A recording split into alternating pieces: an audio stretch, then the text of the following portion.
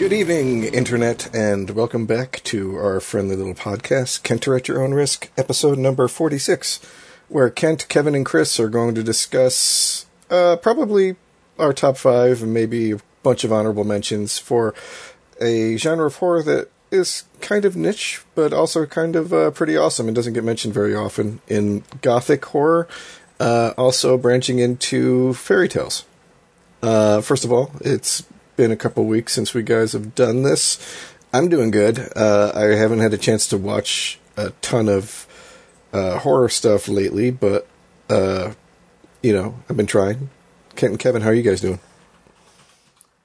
I'm good. Yeah, I didn't watch as many as I would have liked either of this kind of genre, but I did get in my bare minimum, so... well, maybe not bare minimum, but like the low bar. Gotcha. Kent, how about you? How you doing? I've had vertigo all weekend, so I did not get in. There's 3 movies in particular I really wanted to watch, or I started to and fell asleep because the medication for it puts my ass to sleep. So, I'm not completely wholly unprepared, but this is probably a pretty low bar for me as far as preparation goes. But thankfully, I've seen enough. First off, I just want to say that I liked the idea of this, and simultaneously, I opted not to do anything with fairy tales because I could kind of do a whole list on fairy tales in and of itself, so I kept mine very just Gothic for whatever the hell that's worth. And I guess I kind of wanted to just start off by asking, I'll ask Kevin, since he's the one that came up with this. Kevin, what the hell were you thinking here? Gothic doesn't mean anything according to the internet, and the internet's never wrong. Well, so defend yourself. It means a lot of things, but it's not really clearly defined in film, mostly. But I honestly didn't know what I was doing. I had like a sense of what it meant, but then once I said it out loud to you guys, and then you're like, "Oh yeah, we're gonna do it this month," and then I'm like, "What's a Gothic movie?" I don't even know. Like I knew of, there's a lot of like vampire movies, and then you start getting into like the architecture of it, and you watch the movie called Gothic, and there you go. And then you watch Gothica after that, and you're all set. Yeah, those got away from me, actually. But I was like, this is the time that I finally watched Gothic. I only been staring down that cover for years, the video store. Like 30 some odd years, and I was feeling the same thing, and I completely didn't watch it either. I think I tried watching it as a kid. Have you never seen it before? Anyone? No. I've seen snippets of it, but my parents, the big reason they didn't want us to watch was because of the sex. So. Yeah, maybe that's why. So that actually should have made me want to see it. Maybe that's why I didn't finish it all the way. I've always thought it was kind of boring, but maybe because I think my dad did rent it one time, but I don't know that I actually got to see it. So that might be why. But I do feel like I started watching it and I wasn't into it. I'm going to toss this out here since I did. This is probably the most prepared part I have for this whole podcast. Is like, here's a list of things that kind of, if I search between different sites and different lists, these were kind of like the characteristics of Gothic because for the past month I've been like, hey, I'm doing a Gothic podcast, and then people are like, what's Gothic other than Dracula and Frankenstein? And I'm just like, oh, you left out Edgar Allan Poe, and then I'm sitting there like a fucking jackass because I really don't know. So for anybody listening to this, here's some Gothic characteristics per the internet. I don't know, but environment of fear, threat of supernatural events, intrusion of the past upon the present, or like being like hauntings, claustrophobia, castles, religious buildings, crypts, vengeful persecution, not just any persecution, but vengeful, some kind of imprisonment, murder, stories that like aren't necessarily told like in chronological order. Stories that may have changing narrators.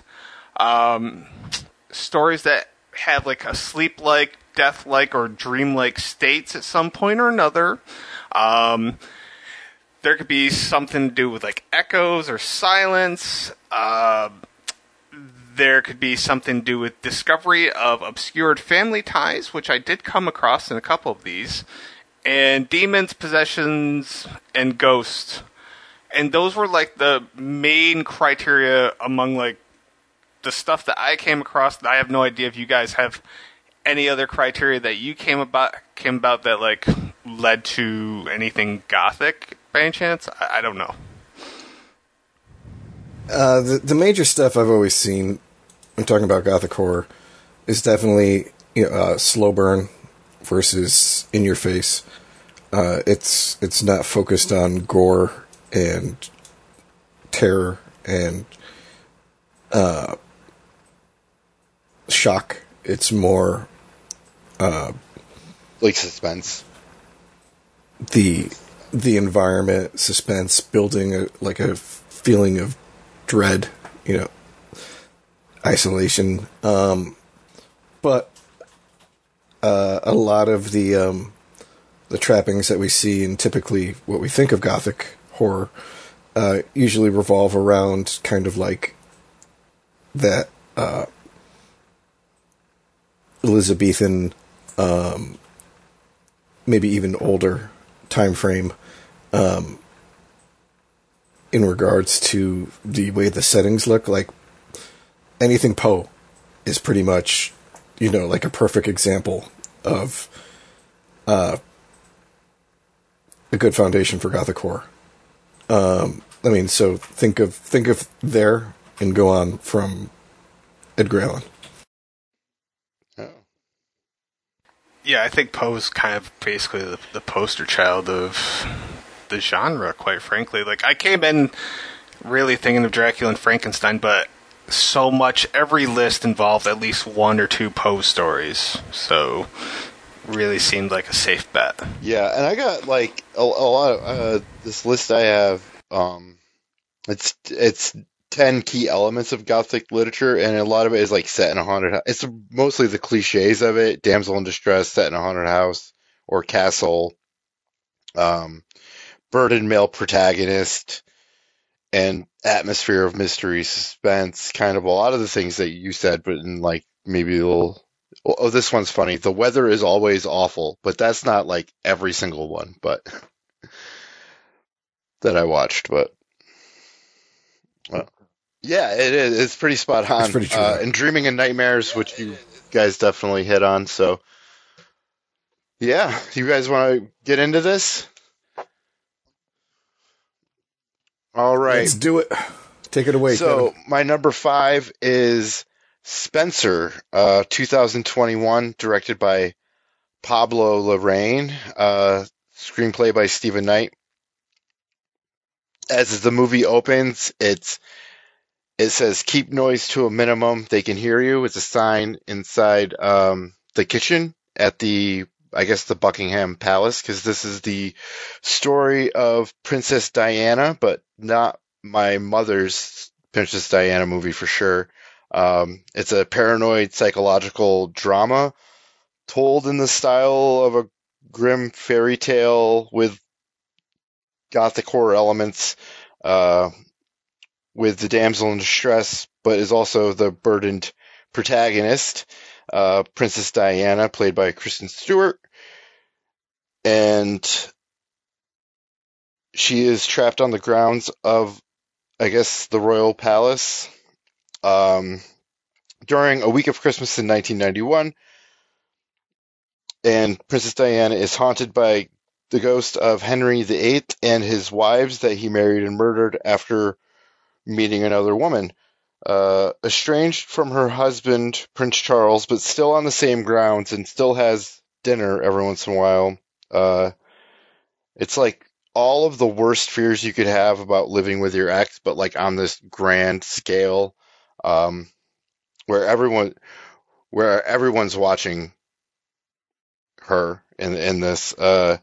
It's cool. All right, so this isn't like wouldn't really be considered a horror, but there is elements of it, and the way it's shot and the music to it all are kind of have that like horror feel, the aesthetic of kind of maybe more modern horror films with that newer kind of like moving camera panning and suspense music, but with like a real like princess from my lifetime, and it kind of has like a fable aspect, and it kind of like takes Princess Diana and puts her in this other kind of like supernatural-esque world, where she kind of lives on through these like, I don't know, like the old stories of King Henry VIII, and I don't know, it's pretty cool. It's kind of like a real life ghost story because she dies, but not in the film. We just know that about her. So it was a really cool take on it. Pablo Larraín did the Jackie O movie with Natalie Portman, and I only saw a little bit of it, but it didn't really have the paranoid feel that this does. And he did Lizzie's Story, I think, on Apple TV, which is a Stephen King thing. So it was kind of a little bit of a combination of both of those. But I think the best way to describe this movie is that if you take a Lifetime movie about Princess Diana and then you get like Darren Aronofsky to direct it in like kind of like a Black Swan sort of way. And you kind of get Spencer. So have you guys seen this? You've heard of it? Oh, nice. Actually, yes. Yeah, I've seen it. I watched it with my wife. Yeah, I mean, I'm not going to judge anybody's list, but you know, this is definitely a very uncomfortable movie. It's not like something you watch and you to like feel good about like Princess Diana's life. Yeah, I was describing this movie to my mom when I first saw it. I was so stoked on it, and she's just like, "What is she paranoid about?" It's like, I don't know, but super paranoid.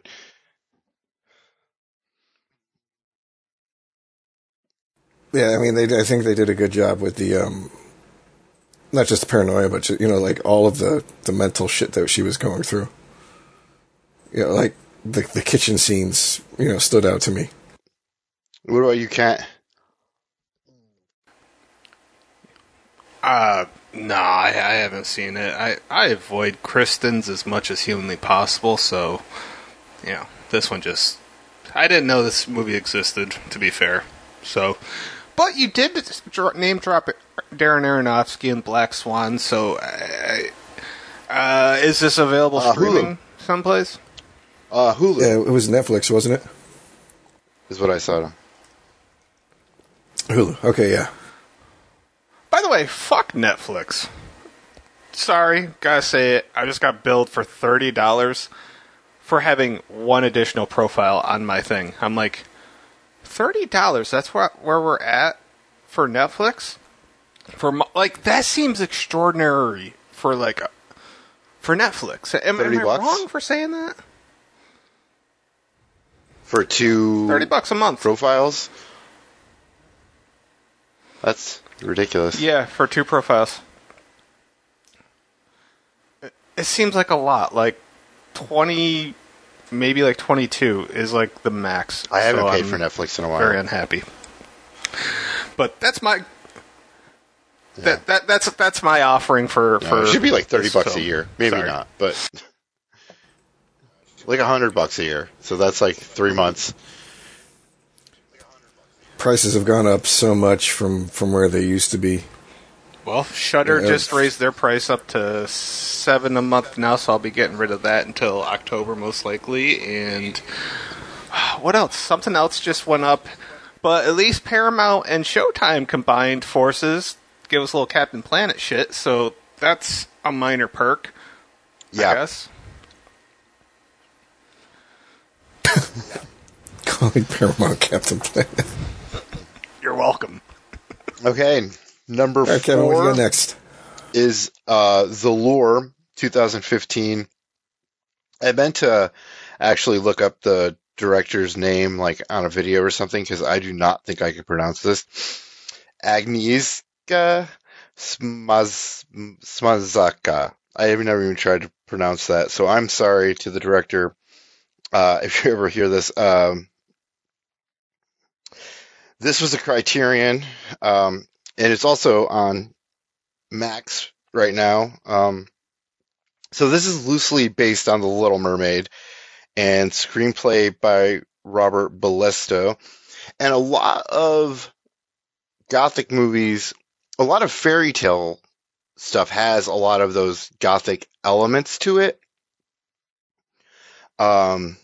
This one is probably the furthest away from Gothic, but it's set in the 1980s with two mermaids join a nightclub music act. One falls in love, and the other eats men's hearts, quite literally. This is a horror story, musical, and a fairy tale with one that falls in love, must marry, or she and her sister will turn into sea foam, which is prophesized by Trident, who is the singer of a metal band. Did I mention that this movie is Polish? So, this, and it's also super wild. Tons of nudity. The full frontal has the mermaid's anatomy looking like Barbie dolls, though, and the special effects, the CGI, I'm guessing that some of it, at least the mermaid stuff, it all looks pretty good. I have no idea what the budget was for this, but one of them cuts off their tail to be human and marry the bass player.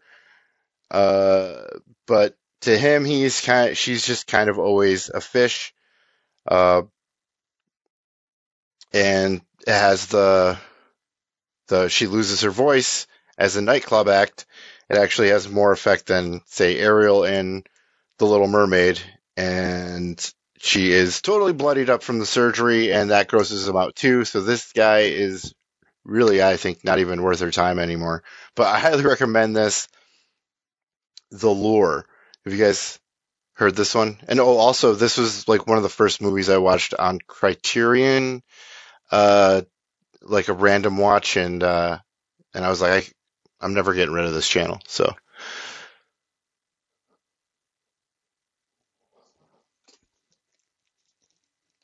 Never heard of it. Sounds kind of batshit crazy. I love Kevin's lists. Yeah, I mean, it gives me something to kind of be like, well, if I'm having a weird night and I want to get a little more freaky, I just pull up whatever the hell Kevin just told us in a podcast. Yeah, this is a good one. There's my night, usually.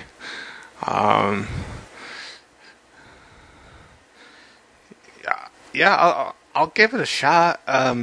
Is it something fun to watch with other people? Or I don't, is this a movie to watch maybe alone, because I don't Kevin? know. You should probably watch it alone. But yeah, it's not one. I don't know. Yeah, if people who like horror and like kind of like wild movies, yeah, this is definitely one. It's an hour and a half, and it also has a bunch of music in it. It is a musical. But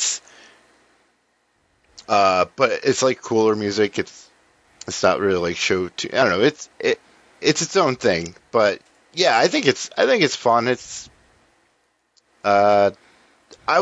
You could definitely watch this movie with beers with people.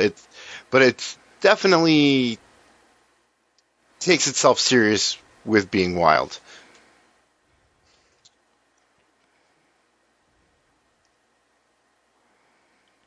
All right. I mean, if I could watch Salo and Possession with people, I feel yeah. It's not as wild as Possession, by those but standards. I'm not guessing. much is.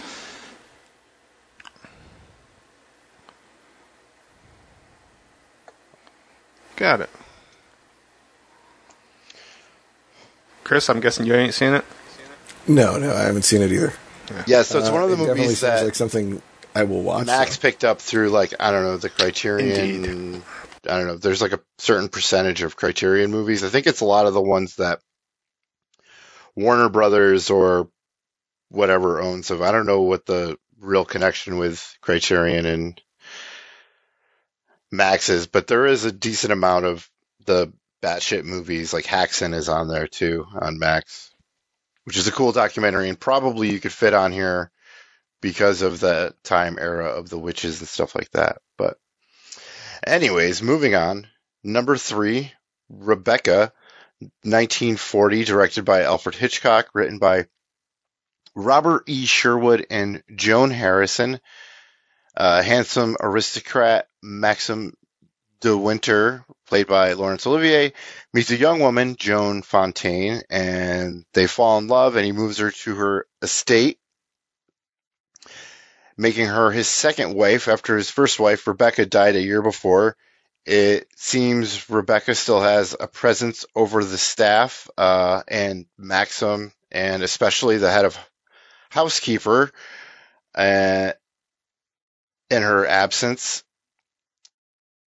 This also isn't like full-on horror, and really doesn't reveal that it's even a suspense movie until like 30 minutes in, like most Hitchcock movie, or his better ones anyways. It's like the power that she has over the staff of the estate, and especially the head housekeeper, is kind of like it immediately gets tense and creepy. And it almost has a feeling of Rebecca is a ghost haunting the new Mrs. De Winter, but maybe just her, I don't know, hold, or is it the housekeeper was just super obsessed with her because everything gets compared to Rebecca, the first Mrs. De Winter. And an interesting thing is that the second Mrs. De Winter doesn't even have a first name in this movie, which I think is pretty cool. And, you know, it comes in, I don't know if it's like would be considered a noir, but like most noir films from that period have that, like, where everything gets explained and wrapped in a neat bow, and it has all of that about Rebecca's death, and it's, you know, mysterious, or in true Gothic fashion, you know, Maxim has a secret. Is he still in love with Rebecca? This movie is a great film and actually won Best Picture in 1941. And it kind of, I don't know, just to me, I don't know about like other people and what they would get from this, but it just kind of feels like about the harm that death can have, like, on our lives when, you know, when we don't move on or let go or can't. But I don't know if everyone else would get that, but I kind of got that this time around. So, you guys know of this one? Oh, there's also a remake on Netflix with Armie Hammer, and Lily James, that I haven't seen.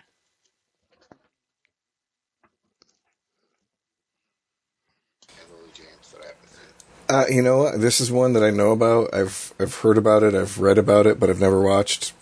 Mostly when I was like doing my Hitchcock studies and getting into him.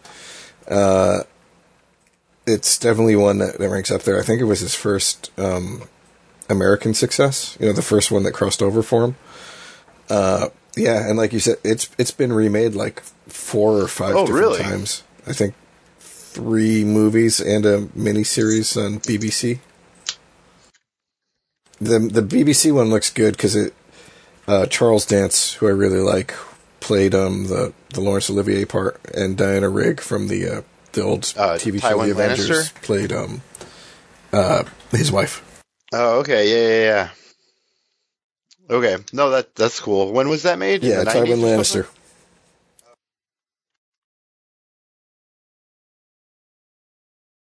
I think 97, 98, somewhere around there. What about you, Kent?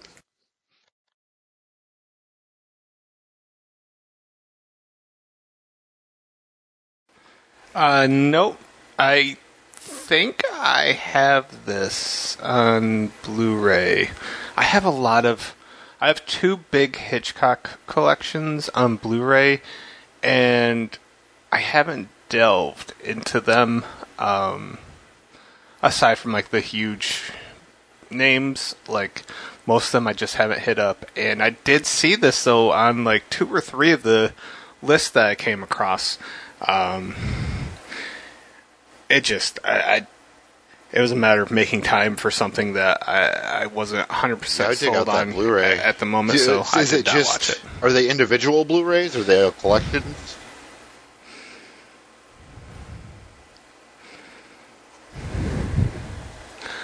It's 2 different collections. One has, I don't know, I want to say like 13 movies, and the other one has like, I don't know, 5 or 6 of them. So I'm guessing. I mean, maybe Rebecca may not I be see on either one, but I'm speculating. Rebecca's got the Criterion release, probably but is. I don't know if it had a previous single release. Rebecca's got the Criterion release, but I don't know if it had a previous single release. I had a 28 disc Hitchcock collection at one point, but it was old DVD, low res quality stuff. So it wasn't one of the things that I kept, because trying to watch it. I think now I have that like collection. I don't know. I have a big watching one, something but that I see. You know, yeah, it didn't have any HD on movies that I CRTV. heard of, but.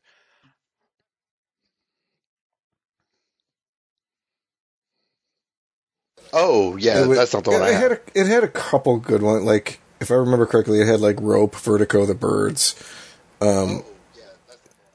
But I remember it was like a black case, and you know how they had those really, really thin DVD cases back in the day?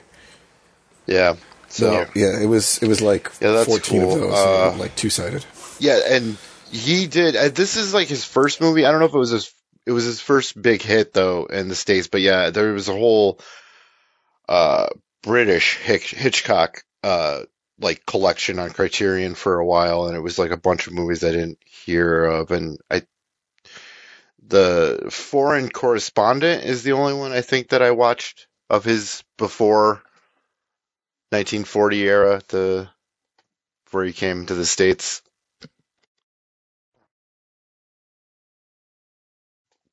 All right, well, I highly recommend it. Yeah. Number 2. Yeah. The Phantom of the Opera, 1925, Kevin's Drippin' directed Pearls. by Rupert Julian. This movie was a first-time watch for me of any of the Phantom of the Operas. I think I may have seen like parts of Andrew Lloyd Webber's in music class or something, but it takes a little bit getting into, and also, as Chris was just saying about watching some lesser quality films now, but it was for 1925. It was pretty good. The catacombs were super impressive. The opera house, not even just like the scary makeup design, and I don't know. It was pretty cool. It does have kidnapping, terror, violence, torture chambers, lynch mob, the works for Gothic horror, and there was just so much kind of like inspiration to movies I actually probably would prefer to watch, like from Frankenstein to Interview with the Vampire, and it's cool to kind of see that movie first. The whole last hour is pretty incredible, but yeah, it is has a slow burn to it, and it being a silent film. And honestly, I thought the music was going to be a little bit cooler, but yeah, I don't know. I was excited to watch this movie. I didn't get to watch the other one that I was going to use for my number 2, but you guys seen this one?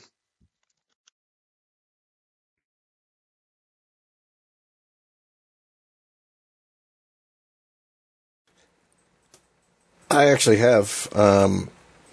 Yeah, it's a good, like, part of my issue with the Phantom is the fact that, like, my family was so into the musical when I was growing up that, you know, it's almost become synonymous with the whole idea. Kind of like Les Mis, you know, like the story's been out there for hundreds of years before, but it's so tied to my memories of growing up with it that it's hard to separate. But it's a good version. It's again, it hits the Gothic heights rather than like the gore that like the Robert Englund version in the 80s did. Like the fact that he manipulated his face to keep it like that while he was filming is like just one of the examples of why Lon Chaney was one of the best, like not just actors but physical actors back in that early period of Hollywood. I haven't seen it. I've never actually seen any take of Phantom of the Opera. Not even Robert Englund, which I know seems weird, but I just never have. Have you seen you've seen all of them? The only one that I own is the musical version, the one with Gerard. But I've seen this one. I've seen Robert Englund. I've seen that one. How is the Robert Englund one? To be honest, I feel like I've tried watching it as a kid. Not very good. At least I don't remember it being very. It was like one of those 80 movies that relied on just the horror and the gore, rather than, like this is it's a tragic story which factors into the Gothic, nature of the original story, and that one was not very tragic. It just tried to like make it an actual horror movie. Yeah, basically like the 80s, basically, right? The makeup, early 90s. Yeah. So you have the Joel Schumacher one, if I remember correctly. Yeah, I remember the cover. I remember I was like looking up the different Phantom of the Operas, and I was like, Robert Englund. Oh, wow, yeah, I remember that cover. But I was always like, I don't want to watch a musical, especially when I watch a horror movie. So, but now I want to kind of check them all out. But so you have the Joel Schumacher one? Is that the one with Gerard Butler? The Joel Schumacher one. I mean, it's not even really a horror because it's a musical. Yeah, I mean, I can't probably really label it as horror adjacent even. Really? I mean, maybe if I don't know, you were younger, or I don't find it scary. So, make of that what you will. It's all Andrew Lloyd Webbered up. Okay. So, my number one, The Beguiled, 2017, directed by Sofia Coppola and also written for the screen by her. It's a remake. I don't know if it might be based on a story, but there was a movie in the 70s starring Clint Eastwood that I have not seen. So, and this is considered Southern Gothic horror, though it would probably be more accurately psychological thriller. It has a grim fairy tale feel, except Prince Charming is a runaway injured soldier, a Yank in Virginia during the Civil War, and is found by a girl that lives at this all-girl boarding school that is currently deserted because of the Civil War, the men and the slaves, with a great cast with Nicole Kidman, Kirsten Stewart, Ellie Fanning, and Colin Farrell as the soldier. Kirsten Dunst. This movie has... Not Stewart. Kirsten Dunst. Yeah, I actually wrote that down too. It is Kirsten Dunst. Thank you. And yeah, it has the slow burn, sexual tension, jealousy, revenge. Beautifully shot on 35 millimeter. I love Sofia Coppola. She's one of my favorite directors of all time, and this is probably like on my top 3 of her movies. So maybe even the second. But yeah. Do you guys know this one, or you just know that I'm wrong? I remember seeing the trailer for it and reading reviews of it, but I never actually saw it when it came out. Yeah, I've never seen it. Currently on Netflix. It is pretty cool. It is slow burn. You got to wait to the ending, and that's kind of where it has that like flair of Gothic horror. But it's a really good thriller on its own. But yeah, this is my top five notable Gothic / fairy tale horror. Sweet. All right. Kent, you ready for me to go? Oh, yeah. All right, so... Try not to take up too many of my picks, Chris. Try. I'm going to throw out a couple, like, really popular ones that I'm going to kind of skim over because I want to hit some less well-known ones. But I think probably the best example we have... Well, I'd say these three pretty much tie for, I would say, the best example of Gothic horror, but I love Francis Ford Coppola's Bram Stoker's Dracula. In my opinion, it's probably still the premier version of that story. I love Tim Burton's version of Sleepy Hollow. That's probably going a little heavier on the humor than the straight horror, but I still think it's a great version. And I love Guillermo del Toro's Pan's Labyrinth. I think those, like when we said Gothic horror, those are the first three that popped into my head, just like that. But due to their popularity, they've all been talked, like some of them we've talked over and over ad nauseum over the years. So I'm not going to go too far in depth on them. I'm pretty sure both of you have seen them, correct? Well, I haven't seen Pan's Labyrinth. Me neither. I own it. Are you Never seen it. shitting me? You're shitting me. But No? I haven't really gotten into a lot of Guillermo del Toro until recently, and it's one that is not on the streamers, and I hear nothing but good things. And you kind of sold me on it, Chris, putting it in the same breath of Bram Stoker's Dracula, which I didn't put on the list, probably just feeling that those reasons that you just said. And what was the other one? Sleepy Hollow. And Sleepy Hollow, yeah, that was another one too. But they're all Gothic. They're all slightly different versions of. I mean, like Pan's Labyrinth, for example, takes place during World War II in fascist Italy, but like they all do a great example of showing how broadly the genre can be defined. I just watched Sleepy Hollow yesterday, and what I learned from watching it for like the second or third time was that I felt like Tim Burton basically was like, Christopher Walken, you're my next Batman, and we're going to mimic a lot of the music to sound like fucking Batman, and we're going to add a little comedy here and there, and we're going to have a movie. And I can't say that was the wrong choice, but I never picked up on the closeness of the music between that and fucking Batman till yesterday. Just throwing that out. It was Danny Elfman, yeah. I get it, but you know what? You don't have to make it fucking Batman Part 3. Just saying. If you're the great Danny fucking Elfman, pick your shit up. Come on. Make some fucking music that sounds like the period.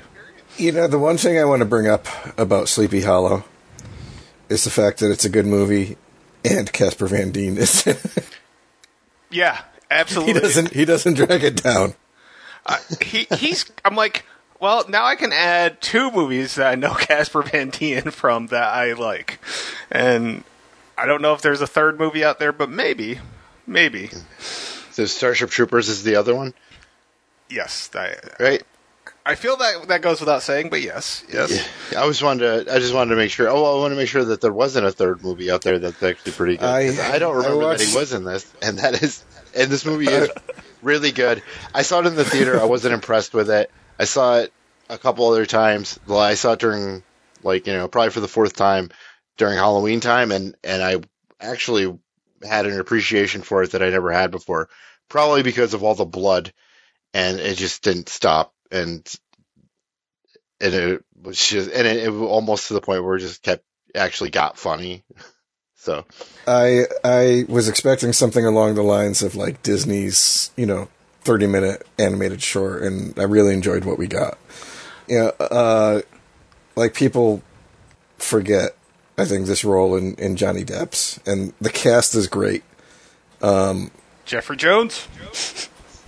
Yeah. I mean, hey, it was okay to like him back then. I guess, is it going to be okay to like Kevin Spacey going forward? I don't know how that's working out. Is Jeffrey Jones on? I still love Seven and Usual Suspects, man. Yeah, wait, is Jeffrey Jones canceled? Oh, well, it would be less canceled and more like actually arrested for Really? Convicted. I mean, that was one of the reasons why the Deadwood show ended. Oh, really? Yeah, that was back in then. Yeah, I'm pretty sure he was convicted of underage sexual assault kind of stuff. Oh. Yeah. Man. Anyways, yeah. I mean, I can enjoy the movie while, not enjoying the actors' real life shenanigans. Yeah. Yeah. So there's that one. Again, Bram Stoker's another great cast. I mean, Keanu is probably the weakest part of it, but Gary Oldman fucking rocks the shit out of it. I mean, that was the first thing I remember ever seeing Gary Oldman in, and Jesus, what a performance. I don't like that movie. What? And just like that, I don't give a fuck, man. Like, I think that movie is preposterously silly. Like, I want to like it. I want to like it. I mean, it came out in 92. If anybody here is going to make an effort to like a movie from 92, it's going to be me. I think that's a fair thing to say. I even bought the Super NES game for $20 from Ames. Okay? Oh. There's a lot of things I really tried to like about this, and I like, other renditions of Dracula. I don't like this damn movie. I watched it again, I get probably around like October time, and I was blown away by like the production design, all of it. I also like Keanu Reeves in it. I think it's just like, at the time when I saw it, it was like Point Break, Bill and Ted's Excellent Adventure, Parenthood. This is all I knew from him, and all of those things were awesome. And then he was playing not that kind of character, but it was a horror film. And then, my dad wouldn't let me watch it when the vampire chicks were having an orgy with him. And, so I only got to see the movie in parts. He'd let me watch a little more of it. And then it'd be like a werewolf raping a woman. And he's like, I might have to check this out first. So I didn't realize that was Monica Bellucci was one of the brides either back in the day. So I had so much fun with it, but it's not, I guess if you're like thinking it was going to be like his Godfather-esque, but it is. I mean, those production, just everything about that movie is great. It's, the acting is just actors of that time. But yeah, that was one of the movies, that, and then The Professional, and then True Romance in 93. So in that time, I saw those three movies about Gary Oldman, and I was like, just like those, just completely wildly different characters, and especially True Romance. Yeah. Oh, dude, I saw True Romance later on. You showed it to me, and Gary Oldman's part is one of my favorites. You get cast for that. Like I've ever seen. Like I still think about that scene. I will say this: Tom Waits in the movie as Renfield. I love me some Tom Waits music, and I like him as an actor in small doses, which I don't know if he's ever really starred in much. He's a great side character, though. Really, he played the devil in what was it, the Imaginarium of Dr. Parnassus? The last one that Heath Ledger, the Terry Gilliam film, where Johnny Depp and Jude Law and Colin Farrell. Yeah, Colin Farrell finished it for him. Yeah, he was also in Seven Psychopaths with Colin and Walken and others. God, we're doing like 6 degrees of separation with all the actors tonight, between... Anyways. So yeah, I really like that one too. And Pan's Labyrinth, I would highly, highly recommend both of you guys to watch it if you get a chance. I think you convinced me to buy it. It's yeah, it's a very, very striking movie too. The yeah, it's. I've seen just watch one it. Just fucking watch it. Monster, which I liked. Pale Man. I really enjoyed it, and I own it. Just haven't seen it. Okay, so those were the ones I'm not really going to go into. Are these not your top 5? No, those were not my top 5. Chris, you're ruining my list. They would have been my top 5, but I wanted to kind of skip them. So I'm going to bring up a few that kind of I saw on lists, but I don't really feel fit. Although after Kevin's list, I might have. But so I saw somebody list Repo the Genetic Opera. If we haven't spoiled it for you guys yet, we are going to be doing musicals in December, and this is definitely going to be on my list for that. I can understand some of the choices over how it's filmed, but I don't really feel it really hits Gothic as a genre. But anytime I get to talk about this movie, I love the soundtrack, I love the movie, I love the actors. I'll bring it up. 2 that I think actually probably work on a more modern take of Gothic. Wait, Chris? Yes? I'm just going to stop you here for a moment. Go ahead. Is there any chance you're listing anything that I'm going to do? Because we kind of agreed to just do honorable mentions afterward. Okay. Sure. I mean, just toss it out there in case you're throwing out anything, any big hitters. If you're not throwing out any big hitters, by all means, go crazy. I don't think these 2 are big hitters. Okay. In all of the years that we've been doing this, I don't think we brought up either one of these. Okay. But I think they both hit on a more modern Gothic feel. But one of them would be The Eyes of My Mother, and the other would be The Skeleton Key. Eyes of My Mother was done in 2016, and it was one of those ones that, initially, it's more along the lines of the slow burn, the Build of Dread, but I definitely think this one maybe slightly crosses the lines because it does get into some body horror. But I think it's a pretty decent movie. And Skeleton Key, I think, is one of those ones that works more along the lines of hitting the Southern Gothic, like Kevin brought up. And I think it does I don't know if it ever really gets scary, but it does a good job with the suspension, the tension. And it's got one of what I would consider hallmarks of the genre in that it's kind of got the trick ending going for it. So those would be kind of my honorable mentions, or too popular to kind of talk about. So now for my list, Kent. So number 5 is on more of the fairy tale end, but no. Have you guys ever seen a movie called The Hallow from 2015? Irish film? It was on Netflix at one point, right? I believe so. I think I may have watched it at one point, but I don't really remember a damn thing.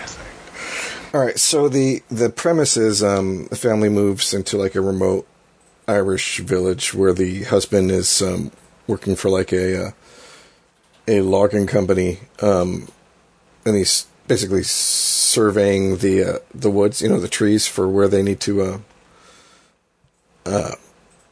which ones to take and which ones to avoid in order to avoid, deforestation.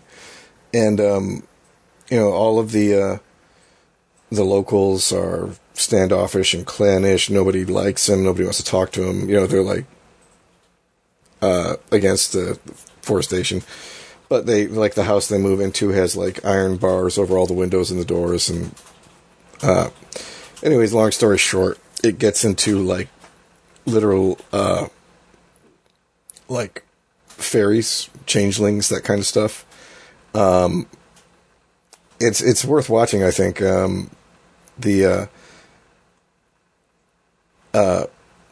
Gets into why the line "Hallowed be thy name" is actually within the Our Father. And I like the twist. The creature effects were actually pretty well done too. It's also got the guy who played Roose Bolton from Game of Thrones in it, and one of the guys I've seen in like some of the Black Mirror episodes. Yeah, it kind of. I don't think it was a big hit, but like I know that it was one of the highest grossing Irish exports that they've had in the last couple of years. What year did this come out? 2015? 2015, yeah. Okay. What's Roose Bolton's real name? Michael McElhatton. Probably butchered the pronunciation. That's all right. Well, was it because there's like a 2015 and a 2016 one? So I've been trying to figure out which one we were going with, because there's a 2015 one that's a TV movie, and yeah, I don't know. I may have actually seen both of these. The more I'm like looking at pictures, so good stuff, actually. All right, Kevin, you said you haven't seen this either? No, and I also couldn't find it on there. I saw the 2016 one with William Sadler, and then is it directed by Sheldon Wilson? This one is directed by Corin Hardy. Oh, okay, yeah. It's spelled HALLOW. Yeah, I was looking up HOLL. Sorry. Yeah. All right, so moving on, I will go to my number 4, which was a werewolf movie that came out in 2021, and it's called The Cursed. Did you guys see this? Boyd Holbrook, Kelly Riley? You said The Cursed? Yeah. Vampire? Werewolf? Yes. Bought it, went to watch it, got sidetracked. Really pissed off because that looked good, so I'm happy it's on your list. Yeah, okay, go ahead, Kevin. Oh, I haven't seen it, but I was it looked good. It was on during the research phase of lists, and it looked good. I should look it up now. It was on Hulu, but I think they took it off of Hulu.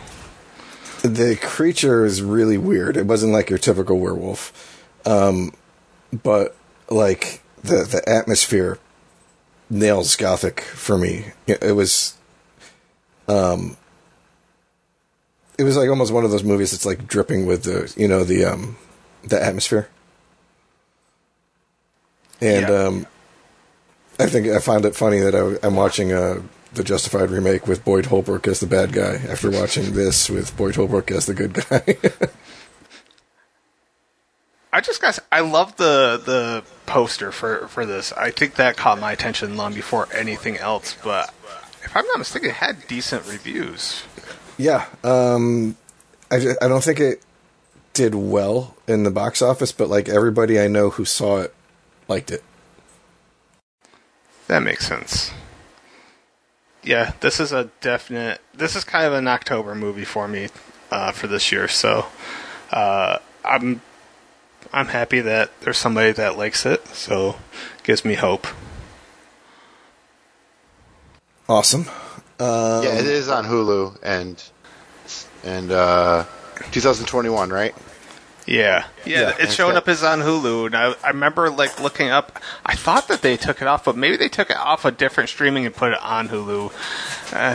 Either way, it was on. Like I saw it was on something. I was like, "Oh, it's leaving this," and then I went to Vudu and it was like, "Oh, it's on sale for $5. I'm just going to snag it now while it's $5." So, all right. So my number 3 is a more modern Gothic take, but it's got the isolation. It's got the slow burn. It's I don't know if I would necessarily call it a horror movie, but it's a movie called Byzantium from 2012. It was directed by Neil Jordan. It stars Saoirse Ronan and Gemma Arterton. Basically, they are like 200-ish-year-old mother-daughter vampires who move from town to town based upon when they get discovered for one of the killings that they do. And again, it's the atmosphere that really nails it. Like even they can go out in the sun, and even the times when they're out during the day, the sun, the sunlight is like that muted shade that they do in movies where they're trying to put that filter on the shots. I really enjoyed it, and I had never heard about it before I watched it. That was back when I was going on my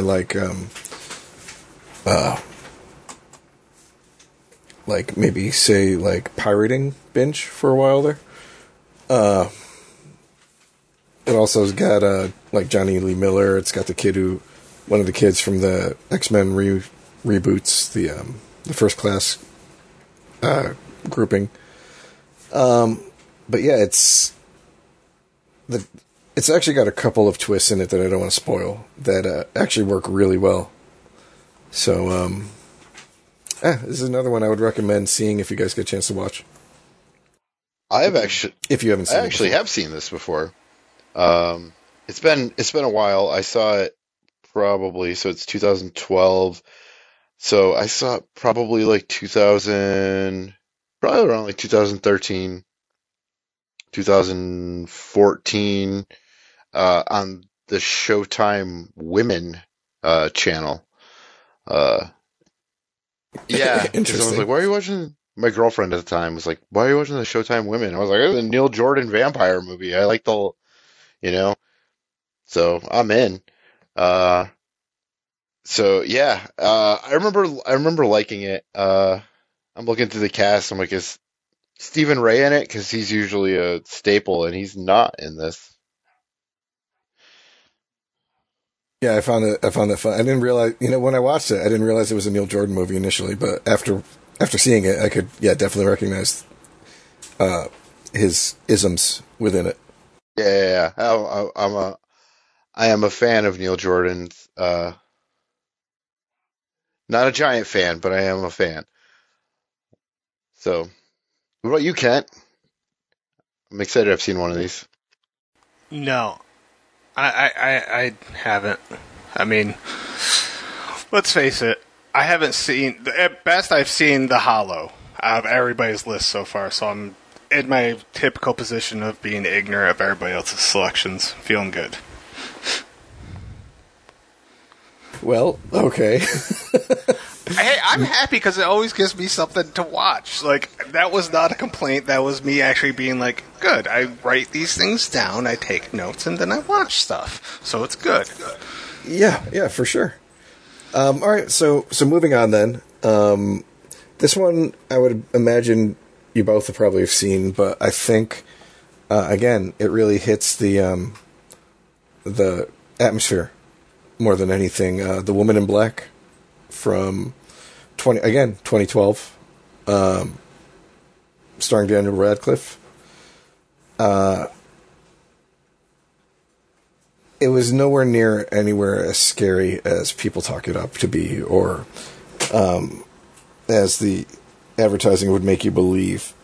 But it absolutely nailed, the isolation, the weather, as Kevin brought up earlier, the period, and part of it is it has one of my favorite tropes for Gothic horror, in that it's got a shitty ending, or at least an ending that's not happy and doesn't resolve well. One of the things I like, I remember for a while there was a period of time where like every ghost movie that was coming out was find out why the person is haunting and fix whatever their issue was to lay it to rest. And Daniel Radcliffe attempts to do that within this movie, and long story short, it doesn't happen.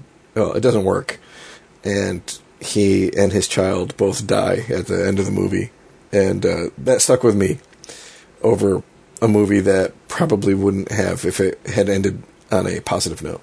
Well, that sounds pretty cool. For a PG-13 movie, that's pretty dark. Yeah.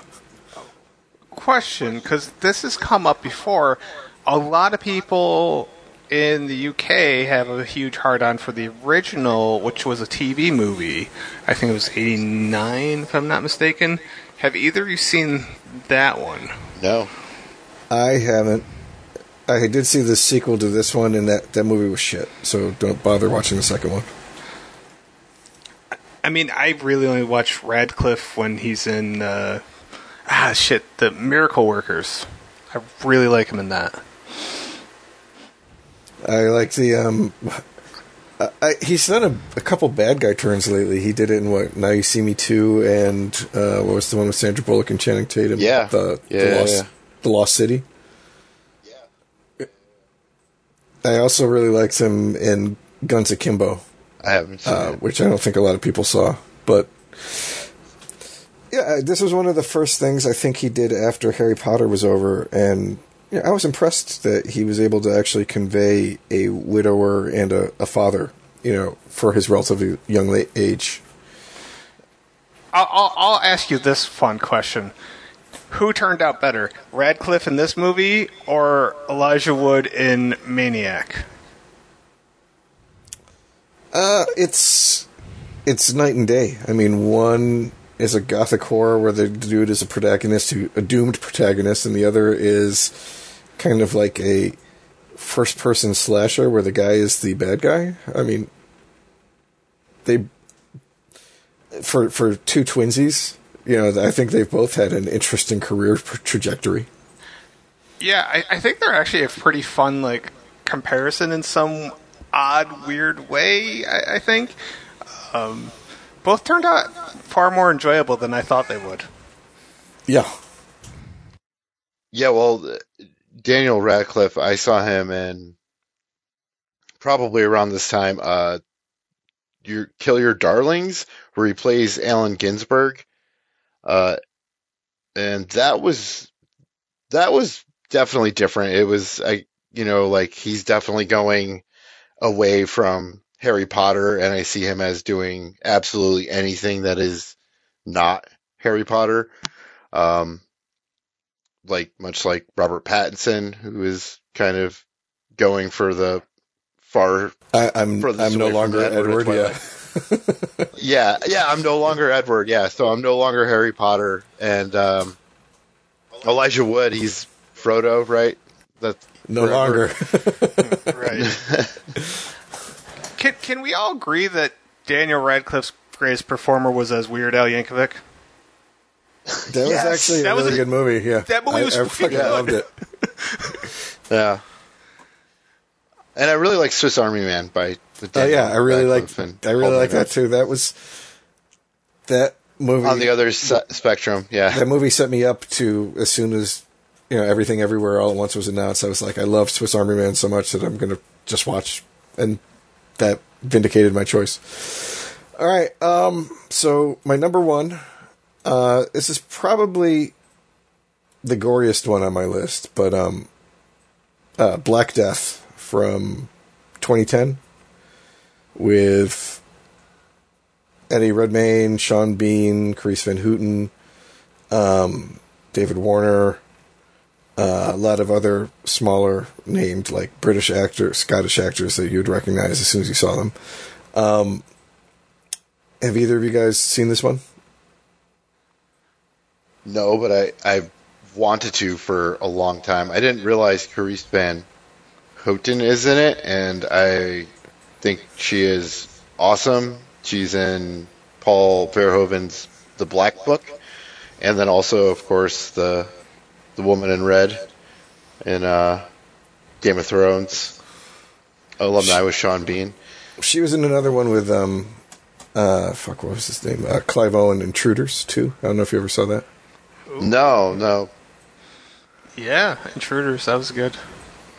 So this is a tale set in the Middle Ages during the Black Plague. And, it's another one. It's very nihilistic. Like, nobody gets a happy ending in this fucking movie. Which I kind of like. The gore might be significantly more than I would typically recommend within a Gothic horror, but the performances are strong. It was, and especially for the budget that it was done in, you can tell they got their money's worth. This is another one I would recommend seeing if you've never seen it. I would definitely say don't have people who are squeamish watch it, though. Yeah. Oh, you sold me on this, and I wanted to see it anyways, but now it sounds like it's everything I kind of hoped it would be. Yeah, it gets into, like, religion, witchcraft, conspiracies. Yeah, not the good part of religion, but, the dark part of religion from the Middle Ages. And I won't try to spoil it for you, but it definitely lives up to the typical Sean Bean memes. So, yeah. Awesome. I think I branded this from. There was like a period of my life for like probably like a year or two where I rented from Redbox a ton. Back when that was like a fun new thing, and this was one of them that I rented, and I don't remember a whole lot. I do remember Sean Bean living up to expectations, we'll say. all right, so that's my list. I got one more I will talk about after Kent finishes his that I watched today, and I don't know if I would have made it my list, but it was interesting enough to discuss it. So, Kent, fire away, bud. Okay. So I have like, my honorable mentions list, which we'll get to later, which I'm just going to drop a hint. Scooby-Doo on Zombie Island is on there, because somehow that made it onto a list, which shocked me. More on that later. All right. Number 5, in a movie that Suspiria. I'm talking about the original one, because yesterday I watched the 2018 one, and today I watched the original. I've seen the original numerous times. I'd never seen the remake, and I was always off-put by the 2.5 hour runtime. And here's the verdict. If you could somehow take the artistic merit, the lighting and colors and music from the first one, combine it with the overall story of the second one while cutting back, there was like this weird like side storyline that I'm sure people that are like knee deep into nerddom of like evaluating every last aspect of a movie may be into it, but like there was some shit like with hostage situations. You could have easily eliminated it and made that a 2-hour movie. It would have been like perfect, but they shot their load too much. They tried getting too fucking artsy, and probably like by like the hour and 45-minute mark, you suddenly kind of find yourself like, I've invested an hour and 45 minutes of my life into this. I'm not going to stop now, but I kind of want to. And It ended okay, though. But we're here to talk about the original. How is it Gothic horror? I don't know. Old building, witchcraft, whatever. I don't know. To me, it doesn't even fit Gothic horror, but, you know, it was on some lists, so I'm going to include it because I really just like the music. The acting's not nearly as great. The acting's really good in the remake, too. I gotta say that. My mind was blown this morning. I was looking it up again, like, reading. And Tilda Swinton played 3 characters in the remake, including a male character, and I had no idea it was her. I thought it was a dude the whole time. So, bravo to her for killing it. But the reboot had Mia Goth, too, like one of her early roles, and she's awesome. The first movie didn't have, like, a lot of, I don't know, everyday names. It was an Argento flick. There's some stuff that, like, the blood, have you guys seen Suspiria before I give away too much here? Yeah, we did a podcast on it last year. I remembered that, kind of. Kevin? I have not, and I have not seen either, and I want to. Dario Argento is someone that I have not really watched any of his movies. I saw one, I can't even think of what it is right now, but I don't know how well I was paying attention to it. Well, so you know how, like, shitty the blood looked in Dawn of the Dead, the first one? Like, the blood looks equally shitty in Suspiria. Like, I know it was, like, kind of the artistic style of choice, but it looks like shit. But, you know, like, the lighting and stuff makes up for it. It's a lot of fun. There's some really quirky things towards the end of it. I don't know, Kevin. It's on Tubi, so it is free on Tubi. It's one of those movies that you can't buy digitally. Like, I feel like that and American Werewolf in London are 2 of the top movies I want to own but can't find to own digitally, which sucks. One other thought.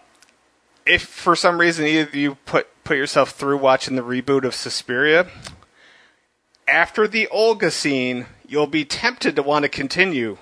Just know that scene at like 25, 30 minutes in is the high point and one of the greatest horror scenes of all time. Yes, I'm putting my name on that. One of the greatest horror scenes of all time. And Chris, I know you'll like it because you like Malignant. I haven't seen the remake, so yeah. Everybody who I know who's seen it says it was good. Yeah, you had me at too artsy for its own good. It's like, I just think they could like. Both, like, really, if you carve out 4 hours of your day to watch both of these, I don't think you'll be mad, because they both tell the same story, but very differently. And the reboot is on Amazon Prime. I think it's just going to be stuck on there, because I think it was produced by Amazon. Yeah, so I think that's got a permanent spot. I think it's a fixture. And it's the guy who did Call Me By Your Name. And most recently, Bones and All, which I have not seen, but cool. Shit, isn't he doing the new Exorcist one that's coming out? No, isn't that Gordon Green? He's doing something though. Yes, you're right. Also, in the reboot, Chloe Grace Moretz on IMDb gets like this top billing, so I'm thinking that she's going to have a big role. But anybody that knows the original knows that Patricia, a.k.a. Patricia Hinkle, a.k.a. Pat Hinkle, who reminds me of Pat Hingle, I think is his name, from Maximum Overdrive, so I just want to throw out Maximum Overdrive, quite frankly. She doesn't have a very big role. Dakota Johnson's the main star of this, but Mia Goth is really, really, really fucking good in this, too. Lots of nudity in the reboot. Just for anybody that cares about that thing. Both male and female, though, so fun for the whole family, I guess. With that being said, I'm going to go with number 4. and I was kind of I kind of thought you would have this on your list, Chris, and you didn't. The Changeling from, I don't know, 1979 maybe. I feel like that's one with George C. Scott, isn't it?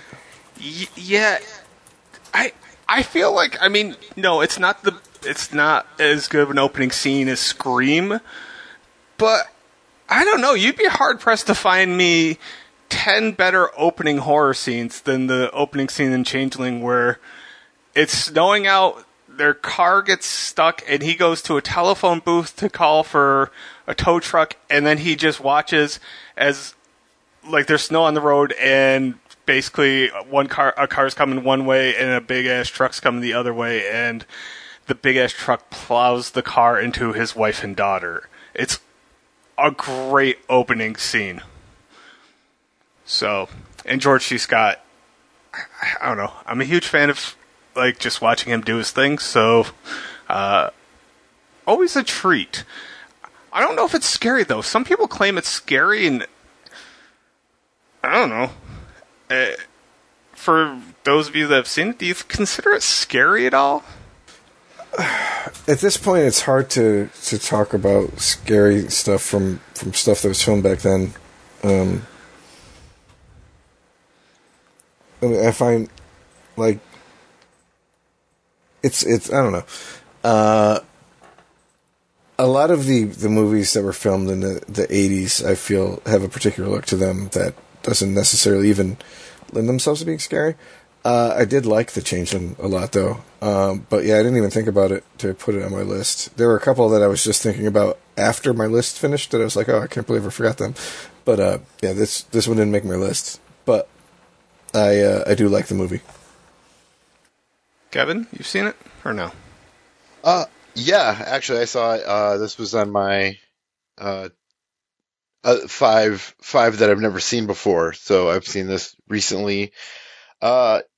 Yeah, it's not that it's scary, but I get why people would say it's scary, because when I was watching it and, like, the way that it was shot, especially like the chandelier, and maybe that kind of, like, contributed to the atmosphere of it. It wasn't terrifying, but it had, like, kind of a creepy feel to it, especially the way that the cinematography of it. So, and yeah, it's considered a horror. It's got the whole supernatural thing. So I guess that's probably the haunted. It's a mansion, right? Yeah, it's a big ass mansion. Yeah. And I forgot about that opening scene too, but yeah, it is. 'Cause I was like, what was the opening scene? And it's like, oh yeah, his whole family. Like, right in front of him. Like, that's a pretty hardcore, badass opening scene. Yeah. Burden male protagonist, George C. Scott, hits it on the head. It really, I think aside from the opening, I don't know why, but, like, the faucets turning on, like, by themselves, probably like 30 minutes in or whenever, I really like that. I know everybody kind of goes back to, like, the ball rolling down the stairs, and I get it, but I don't know, something about the faucets, I think I enjoyed that more than that, like, the ball or the wheelchair stuff. But all in all, I'm sure, like, back in 1980 when this came out, this was at the very least chilling, if not scary. It just, 40-some years later, it just doesn't have that scary factor. But it definitely still has that alone, haunted feeling, which apparently is part of the Gothic thing. So that's why it's on my list. Number 3. I kind of had a toss-up between 2 and 3, but I'm going to go with another Guillermo del Toro movie, since we brought him up earlier, and going with The Orphanage, because that movie, once again, I don't think is scary. I've watched it 4 or 5 times at least now. I just watched it again earlier today, and I know, like, some people find the one scene when the mom's playing the game towards the very end to be a little scary, I guess. I don't know. I guess I should ask before I delve into this. Have you guys both seen The Orphanage? No, I have not. No. Did he produce it or something? The Guillermo del Toro, the Orphanage? He, oh yeah. My bad. I think he produced. He had something to do with it. Yeah, they probably threw his Executive name all producer. over it. Yeah. Yeah, they were going to do an American reboot, and my man Larry Fessenden wrote the script, and then it never happened. So that bums me out. But this does check a lot of the Guillermo del Toro check marks. And I won't give away the game, although, like, the way they did it was good. It's just, I don't know, I've seen it on a lot of lists. I watch a lot of stupid shit on YouTube, and so it shows up on a lot of lists, and I don't even think, like, the first time I saw it would I've even thought, like, ooh, that's chilling in any way. But the story is really good, and I don't want to say it's a happy ending, but I think it kind of is a happy ending in its own weird way. Not happy for everybody, probably not happy for most people, but for me, I found it to be a happier ending compared to most of the shit that we talk about. Let's go with that route. It's not anywhere to be streaming, so I wish I could tell you to go watch it someplace, but apparently you can't. I don't know. I bought it on Vudu. You can rent it on streaming, but yeah, there's not a subscription spot. Yeah, the mom is really good. I don't know how you pronounce her first name. Beline, maybe? Or I don't think it's Bellin, so I'm going with Beline Ruda. She was really freaking good in this. I mean, she basically carried the whole damn movie, quite frankly. And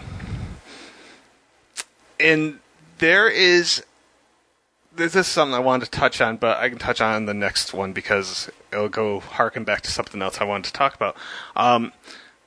But once again, this is another kind of haunted type movie. Most of my movies, I just kind of like going with haunted, so I could have really just made my list of one thing about witches and the rest are about hauntings. Because once again, I still don't know what the hell Gothic horror is anymore. So I kind of just went down this whole haunted rabbit hole, and I'm happy with it because I like all the movies I saw.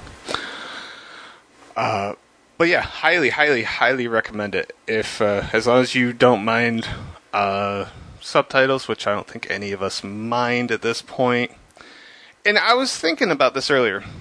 In your opinions, does a jump scare work better in a subtitled film, or does it work worse because you're so focused on the bottom part of the screen? Worse, definitely. Yeah, I don't know if I saw anything with jump scares in like a recent kind of film with subtitles. So I don't know. I can't think of anything of an example. So I think it does work worse, but every once in a while you're so focused on just looking at that little, like 1/20th of your screen that you're focused on, and then something jumps up. Sometimes it can really work beneficially, but by and large it doesn't work so well. All right. My number 2, which is a movie incredibly similar, and the movie I watched just before we started this podcast, was The Others with Nicole Kidman, 2001. I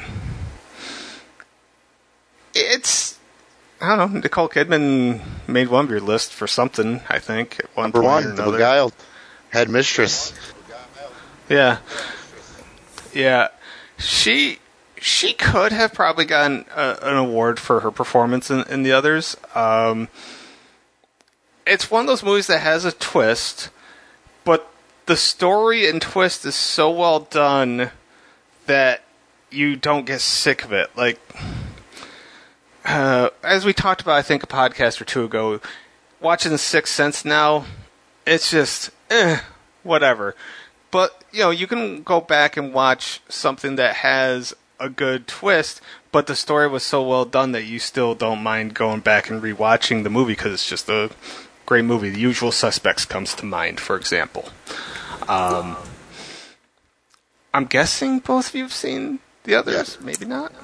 I was going to guess that this was going to be your number one. No, nobody's going to guess my number one. That's okay, though. Oh, is this your number two? Yeah. Well, I knew this was going to make your list.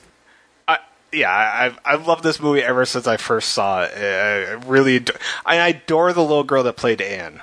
She is so good in it. And something I wanted to bring up was the scene where they have the psychics.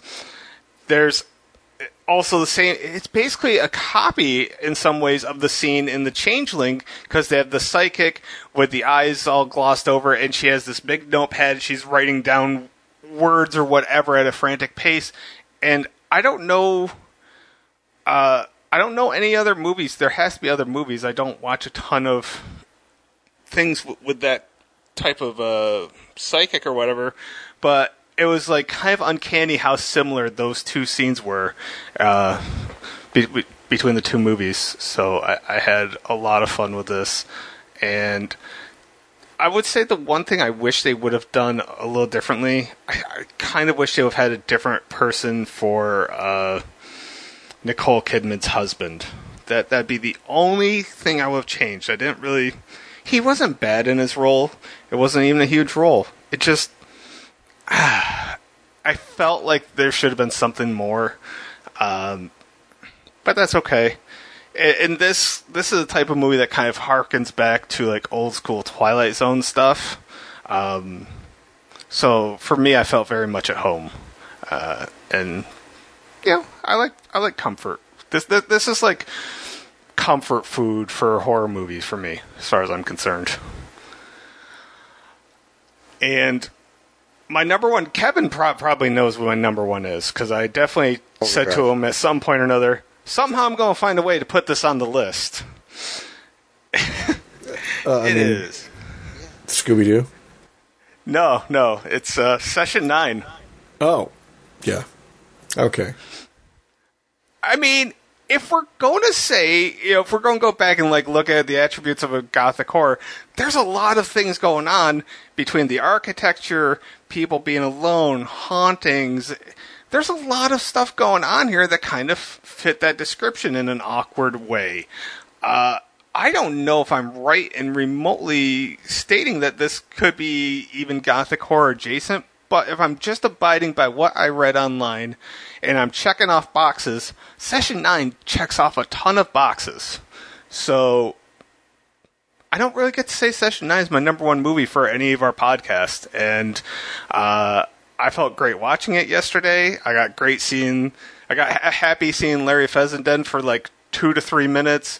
I got super pumped when I got to see David Caruso go, "Hey, fuck you," like to the point where I rewound it a couple times. Like, all of these things work for me. Session 9, like, despite all of its flaws, and there are flaws, it's still just a really, really enjoyable, comfortable movie for me. And I don't know. I'm guessing probably both of you would say it does not belong on this list. I don't know, but once again, if I'm just writing down, like, going down the rules of what supposedly makes a Gothic horror, this really did check off a lot of the criteria. You can't get a better birded male protagonist than David Caruso. It's So good. I mean, besides George C. Scott.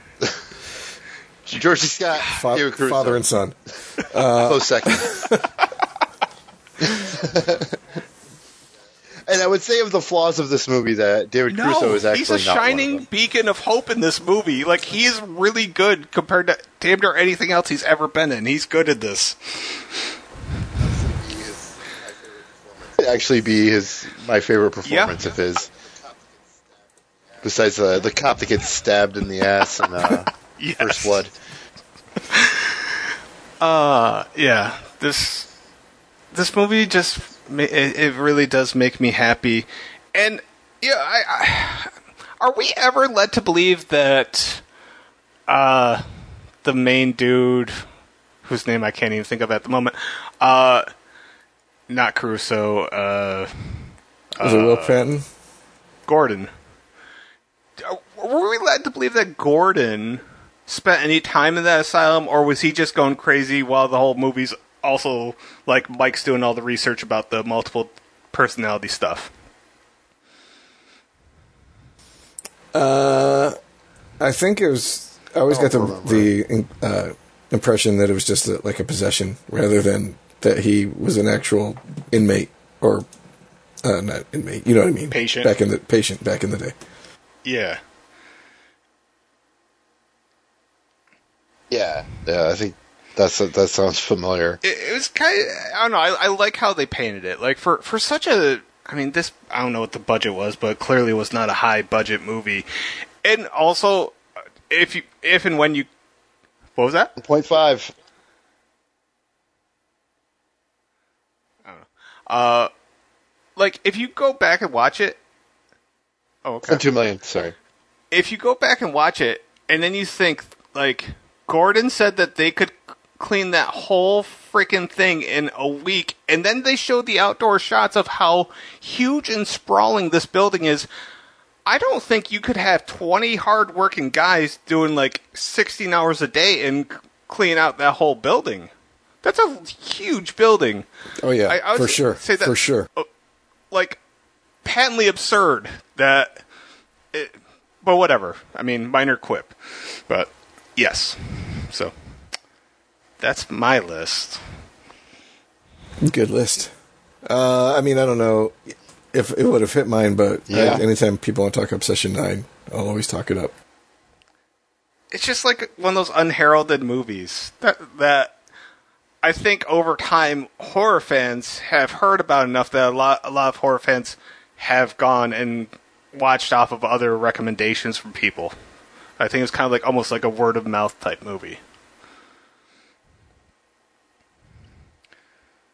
Yeah, I worked at the video store and this was a movie that the manager at Video World in Johnstown, one of the many I had in the 2 years I worked there, suggested this movie, and I eventually saw it down because everyone kept talking about it. I heard probably 4 or 5 times. My dad said it was really good. I think he burned me a copy of it way back in the day and sent it to me in St. Louis, and it was it lives up to all of that. Like, it's actually scary, but it's like more creepy than scary, but there wasn't a lot going on in the late 90s. Right. Yeah, the funny thing is I first rented it from Video World in Gloversville. So, 2001 is when it came out. So 2000. Oh, yeah, that's when I worked there. Yeah. And another thing that makes me laugh is as Gordon, in the reveal that it's Gordon that's going around killing people, like, when he goes after his nephew who has the mullet, I'm sitting there thinking, like, how does the nephew know to look in the door of the vehicle for Oreos? And then secondly, when have you ever seen Oreos in a box? These are questions that will haunt me till my dying day. They're super important. Yes. I need to rewatch this. Hopefully it's on something this Halloween. It feels like one of those movies that should just be on, Pluto TV or Tubi at all times for free with ads. But, oh well. All right. We good to hit up some honorable mentions? Yeah, let's do this. Hit them up. Yeah. Who wants to go? Well, you did cross off The Changeling. That was one of the 5 that I saw. I'm going to bring up first The Hunger by Tony Scott. I think it was 81 or 82 that it came out. And this came up, but I think it was for like Gothic, as in Bauhaus, what you would think of like Marilyn Manson influences music of that time. So I think it comes up that way. It does have a weird feel to it. Have you guys seen The Hunger? It had one of the sexiest scenes I had ever seen as a young child in anything. Catherine Deneuve and Susan Sarandon, yeah.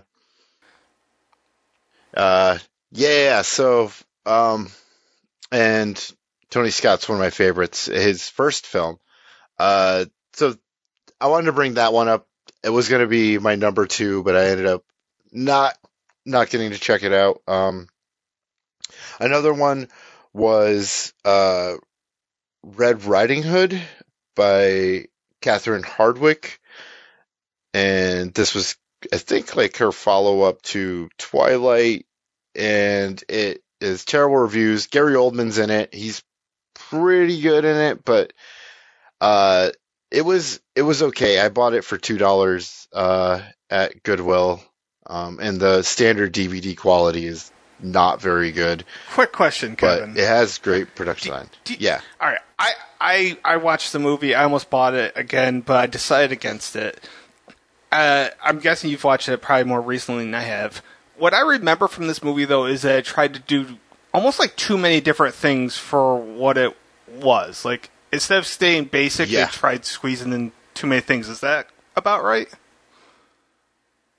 Yeah, they really focused on the werewolf and aspect of it, and that is, but they made it more of like a werewolf movie than just a Red Riding Hood story. But maybe that's maybe what, I don't know, the some of the origins of the werewolf come from, so of the original story. But yeah, and Amanda Seyfried's really good in it. I think it's better than the bad reviews. I rented it from the library probably around like 2012. This could almost be I can the never get into werewolf it. version of Sleepwalkers, because it was way better than the reviews would indicate. But the only thing I remember towards the end is that her father's the werewolf, and he wants her to become like his werewolf bride. I was like, what the fuck? Yeah. I think because the whole Twilight thing, that it was much darker, but it still kind of had that romance vibe to it. Plus And, Virginia yeah, Madsen. so, Come on. yeah, no, really, really great cast. Hey, Chris, Lucas Haas. have we brought up Sleepwalkers every podcast this year so far? If we haven't, we've come close. I don't know how we're going to squeeze that into the musicals one, but I'm going to work on that. Well, we'll have to go and see what music was in the soundtrack.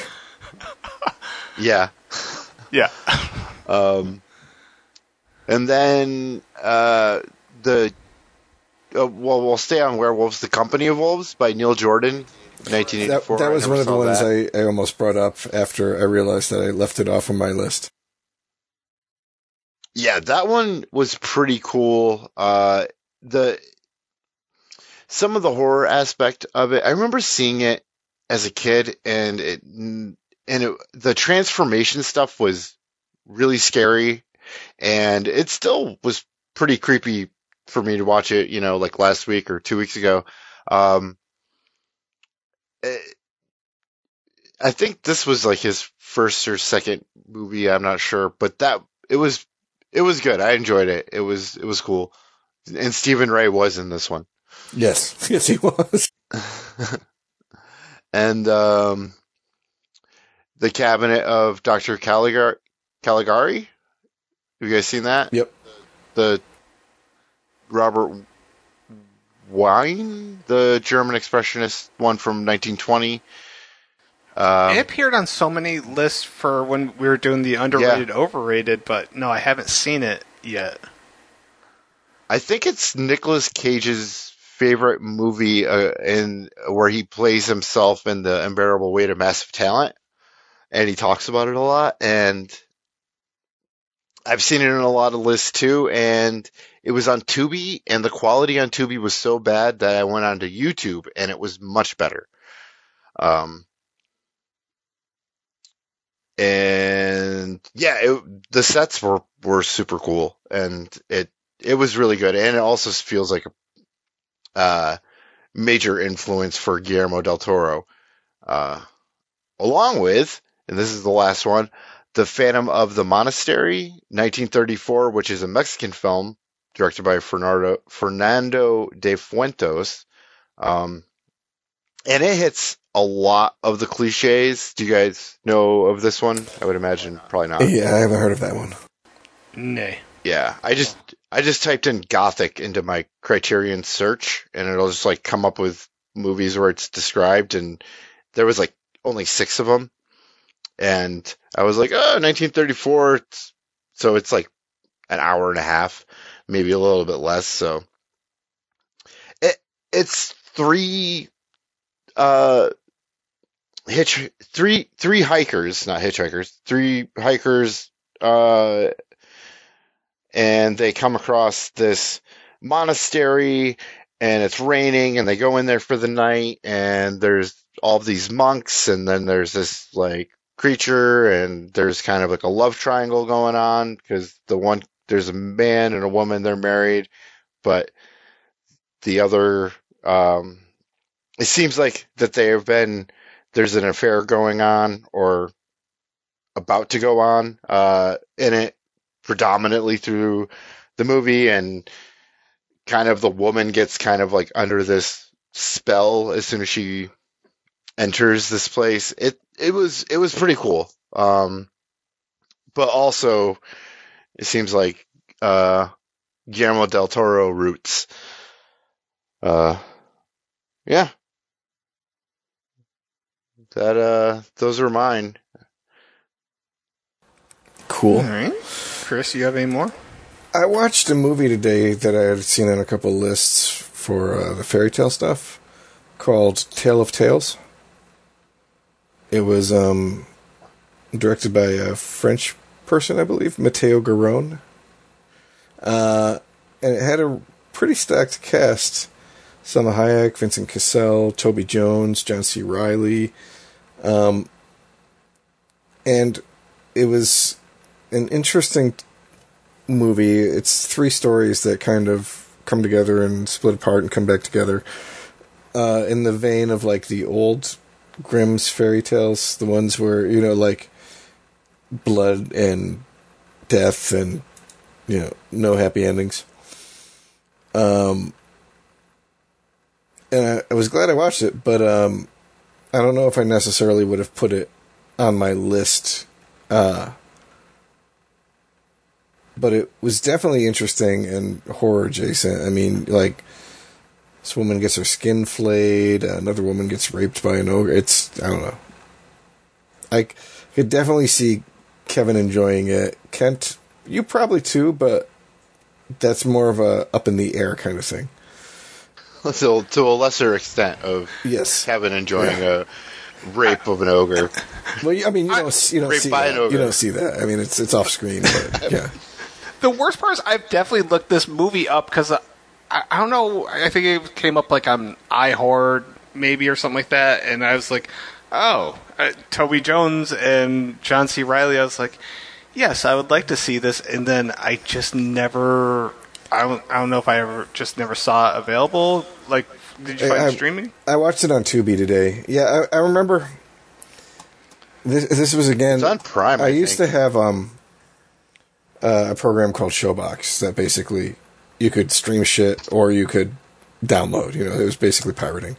And so for a while when I was at work, I had 12 hours a night where I wasn't watching anything. I would just watch, like everything that came out as it was coming out. And this was one of the ones that showed up towards the end of the time I was using it when I was watching, Doctor Who regularly, and that was taking up my nights. And I never got around to watching it before I just stopped using the program.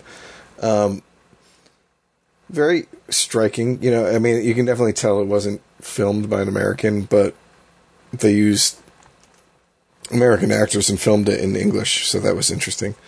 Yeah, I was glad I watched it. It reminded me of like a Terry Gilliam film. So, I mean, make of that what you will. I really enjoy him. I know there are people who don't. My girlfriend saw this, and when I was telling her about this list, she was like, "Oh, Tale of Tales, I just saw that." She's like, and then as I'm like watching these movies, she's like, "You're watching that Tale of Tales?" And I'm like, "No," and I just didn't get around it, but it looks awesome. I looked it up then, and I was like, "Yeah, okay." And then it kind of got away. She was sick for like a week, and I had to go to the emergency room with her. So like I said, I didn't get to do as many, but it's on AMC Plus at the moment, and I will check that out. But probably not this month because I am a little Victorian dressed out at the moment. Oh yeah, we got a lot of stuff to watch coming up for this month too. So, all right, Kent. I know you've been sitting dying to give us your honorable mentions. So, all right. This is exciting. Not really. All right. So first and foremost, Scooby-Doo on Zombie Island.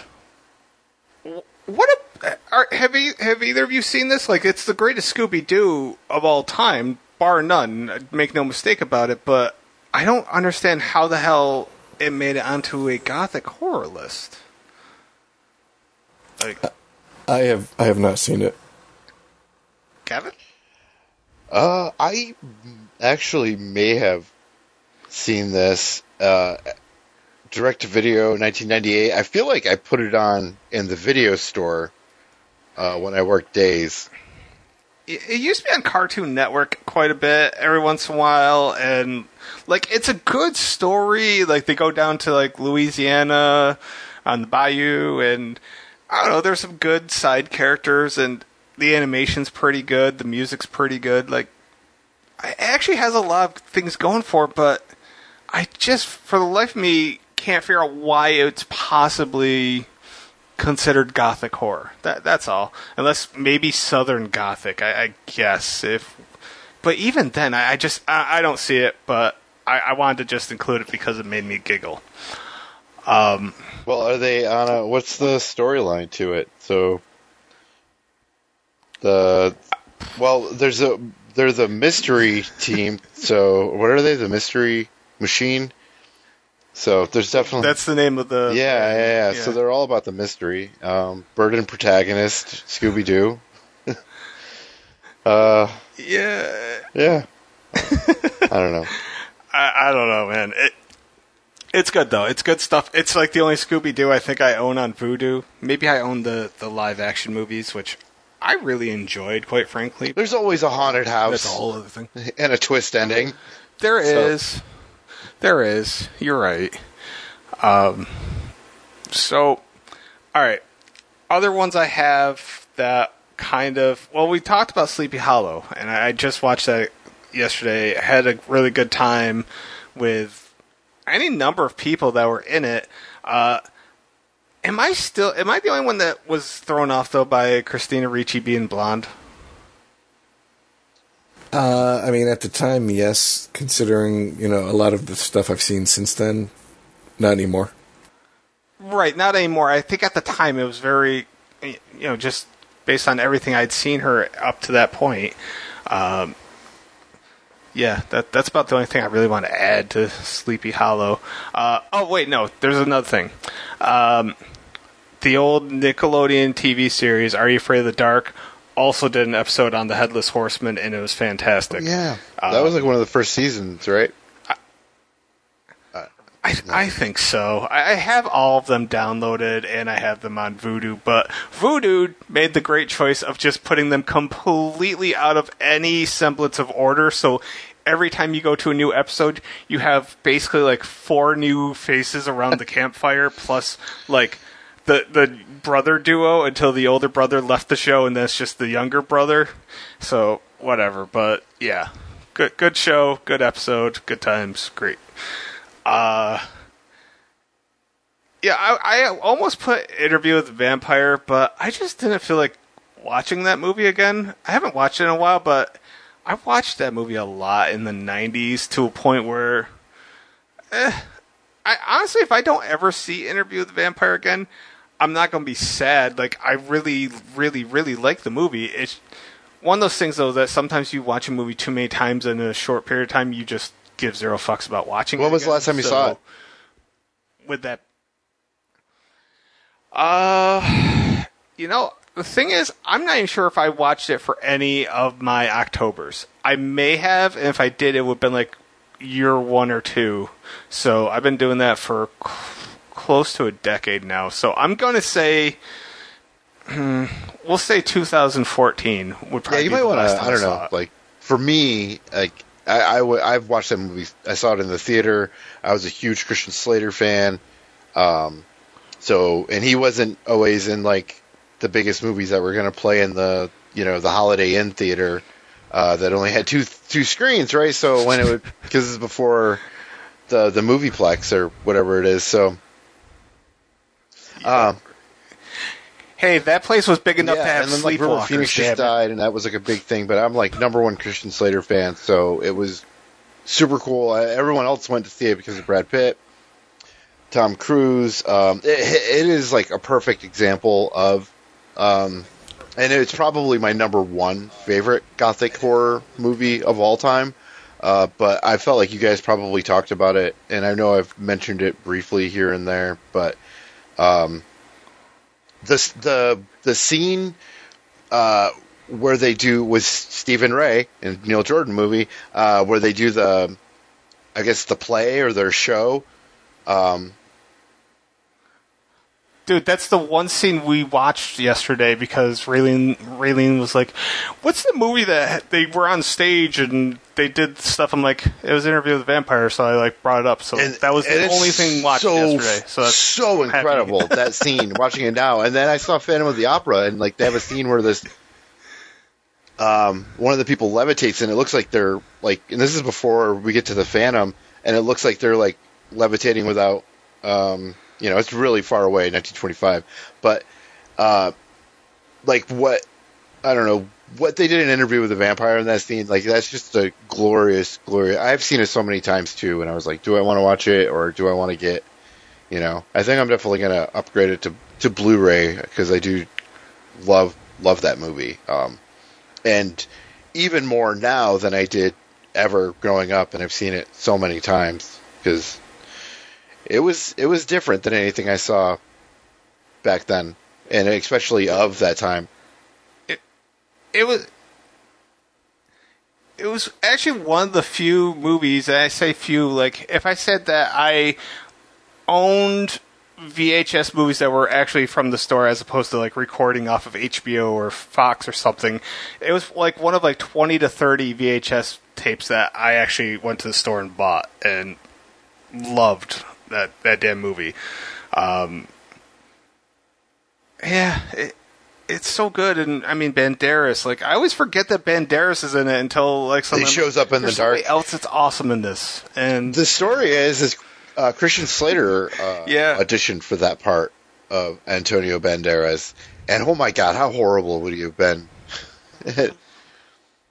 And he didn't want to come back, but it wasn't. But because River Phoenix died, and he kind of felt, he's of that era of actors, and like, Hollywood actors hanging out on the scene and shit. He ended up doing it, and then famously donating the money that he got paid for it to the River Phoenix Foundation.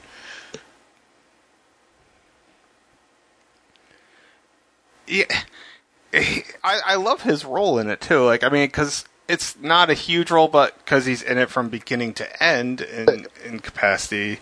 Plus, he's in it during Nice to Meet You song. And it's just, and it's a central role, but it almost but then huge chunks of the movie, you forget that he's even in it. And it's the movie's called Interview with a Vampire because you just get taken by all the glitz and glory of that movie.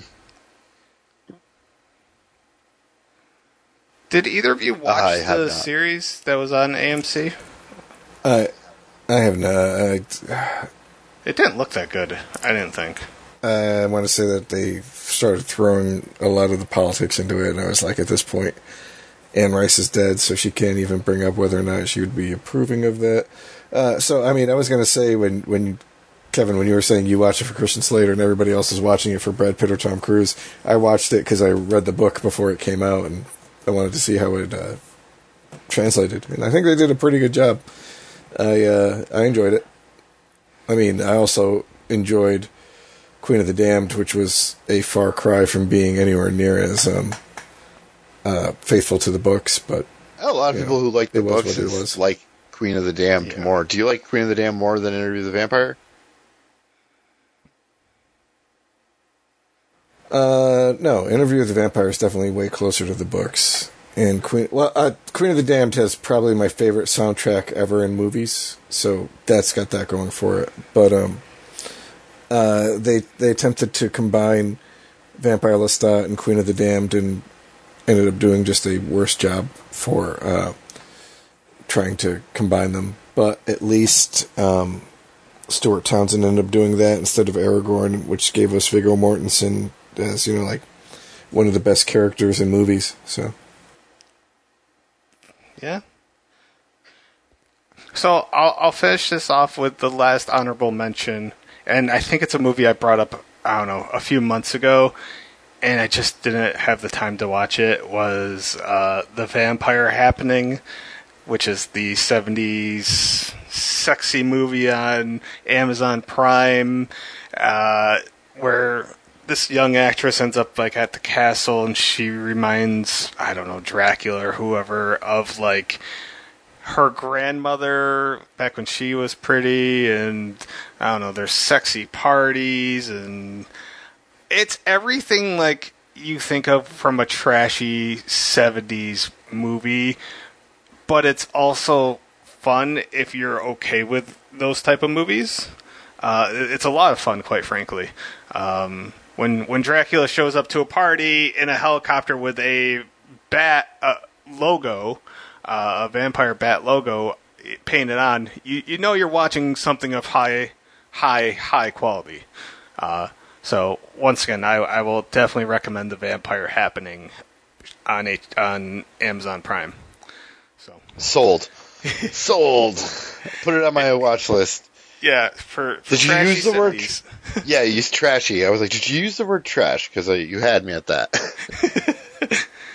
And I guess the last thing, we always find out what people are watching as of late. I think I saw The Vampire Happening. Have you really? I think I did. Chris, you have terrible taste in movies. Well, sexy vampires, how can you go wrong?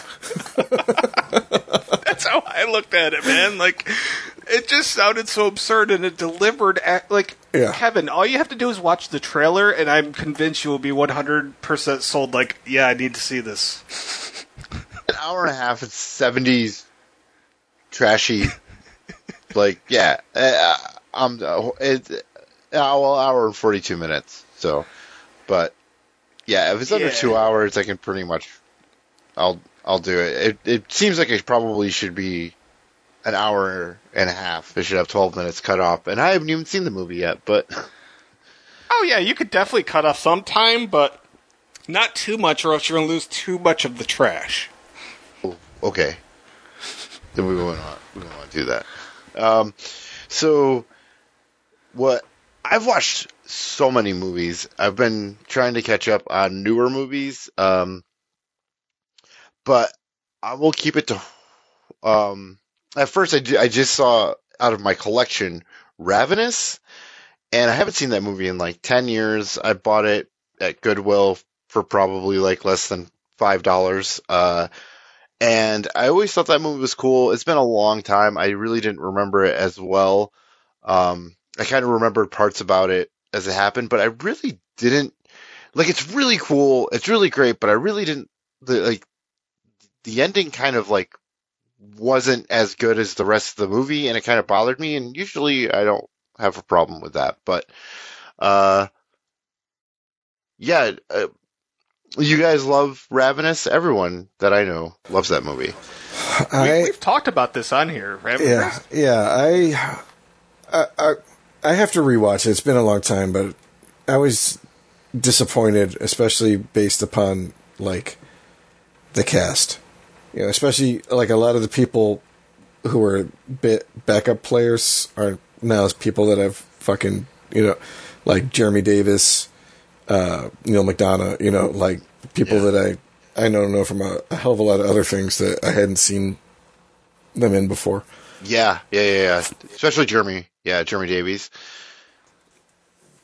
I don't really know if I knew any of those guys aside from Jeffrey Jones when that movie came out. I knew David Arquette. Yeah. Yeah. I don't know if I knew who Guy Pearce or Robert Carlyle were, for example. I knew Robert Carlyle from the Full from Monty. Trainspotting. Oh yeah, Trainspotting, Full Monty. Full Monty came up beforehand, right? Yeah.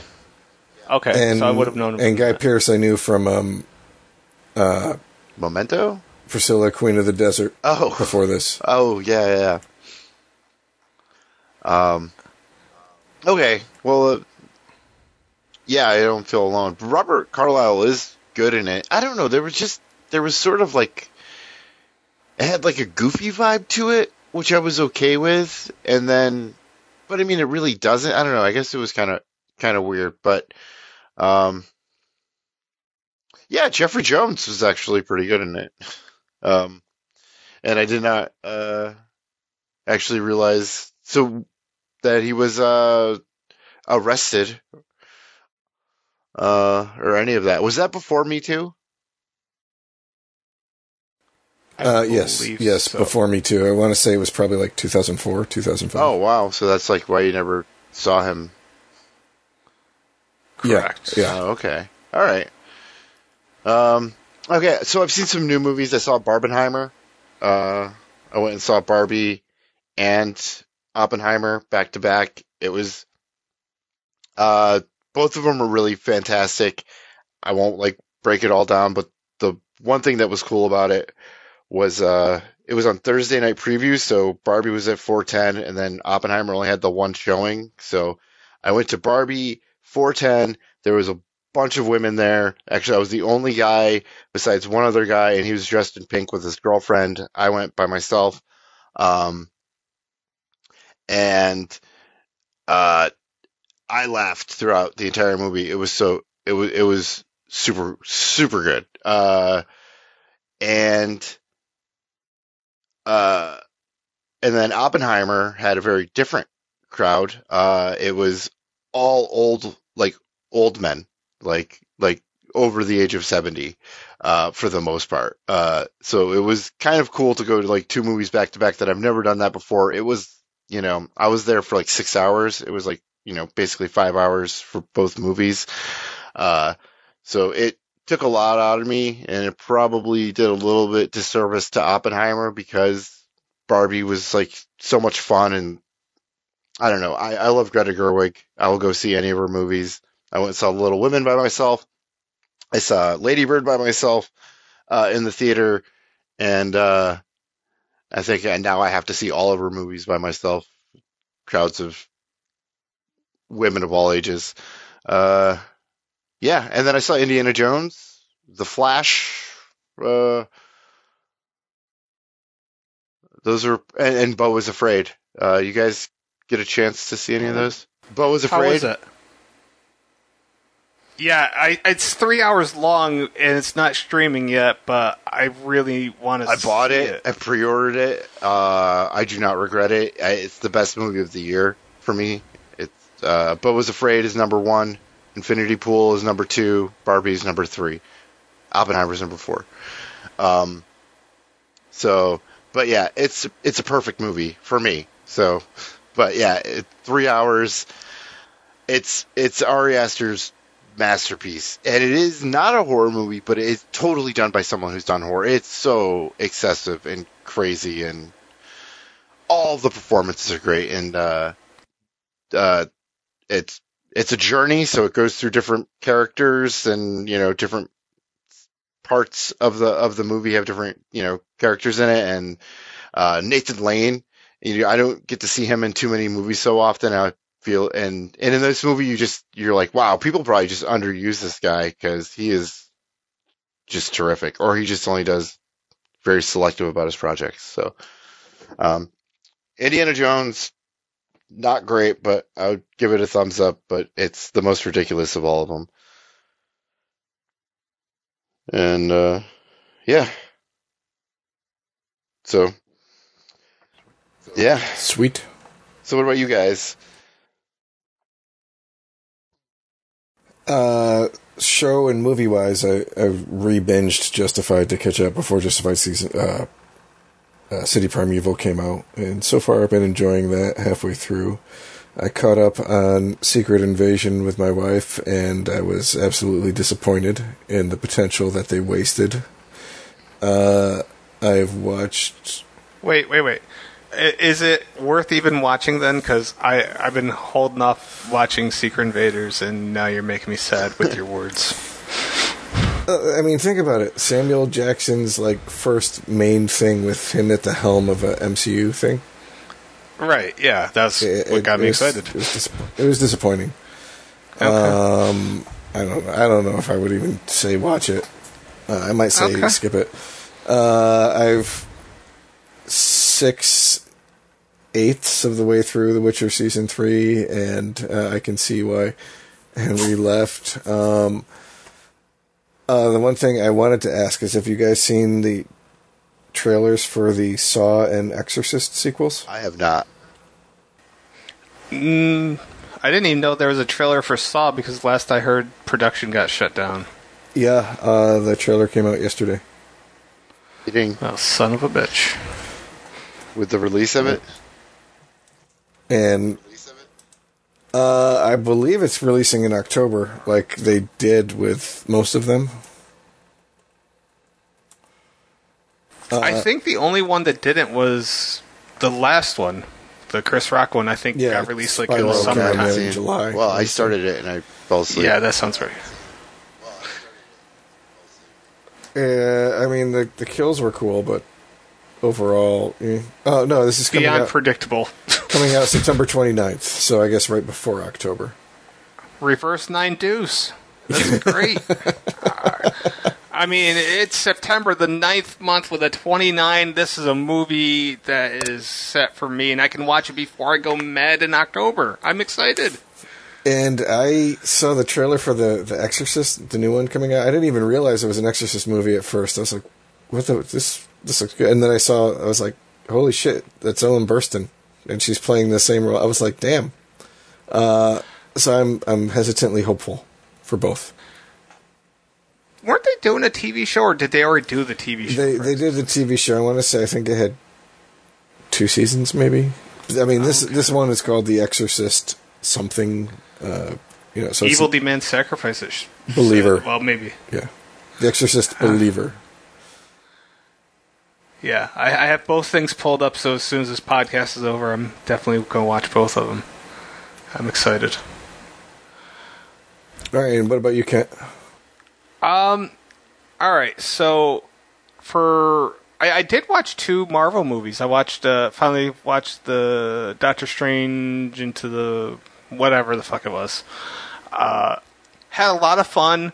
I'm still mad that I didn't watch WandaVision, because I know I would have gotten a little bit more, but I read up enough on WandaVision so that I wasn't necessarily in the dark while watching the Doctor Strange movie, and that was probably my favorite Marvel movie in, I don't know, quite a few years. I don't remember the last Marvel movie I really, really really thoroughly enjoyed. I didn't watch the newest Guardians yet. I don't know if that's on Disney yet. Probably the last Marvel movie I truly, truly loved was Thor Ragnarok. I really enjoyed. So it's been a while that I was that happy. And of course I followed that up with Eternals, and I was immediately sad. The casting for Eternals could not have been worse. It was a star-studded cast, but it didn't make sense. You would have reversed Kit Harington and Richard Madden, first and foremost. You would have given Kit Harington the lead. He would have been better lead in the fucking movie. I don't even know what the fuck Selma Hayek was doing. Angelina Jolie, I don't even know why the fuck she's on my screen anymore, because I've never really liked her. I would say, the high end for me was, everybody else that was, I don't know the characters' names at this point, but, the girl, she played Connie in Walking Dead, she's the deaf one. I really liked her. I liked, the black dude, he played, Limon in Bullet Train. He was awesome. So it was all the side characters I really kind of got into, but the main ones I gave zero fucks about. So I'm not recommending Eternals for anybody that hasn't seen it, and we're never getting the sequel that was promised, so, and I'm okay with it, so they can go fuck off. When I do my list, redo my list, I think Eternals is going to be at the very bottom. Dude, yeah, and right above it is going to be Doctor Strange in the Multiverse of Madness. What? That movie's... It's just as much Sam Raimi as it is a Marvel movie. I really like Sam Raimi, and I was super fucking disappointed with that movie. He felt less like a hired gun than the rest of them. The biggest change is that red means go and green means stop. Ha ha ha. Like, I remember people being like, oh, the musical fight is so badass. And then I see it, and I'm like, this is what fucking people were, like, going insane over? No, I thought, fucking, what's her name? Elizabeth Olsen did a really good job in that. Except for the fact that, like, it immediately undoes, like, all of the fucking growth that she showed through WandaVision, which is probably the best Disney Plus show that they've done so far. So yes, absolutely. Yeah. I still had fun with it. I don't know. It wasn't horrible movies. It wasn't horrible. Yeah, I would agree. Phase 4 and what we've seen so far of Phase 5 have not been good.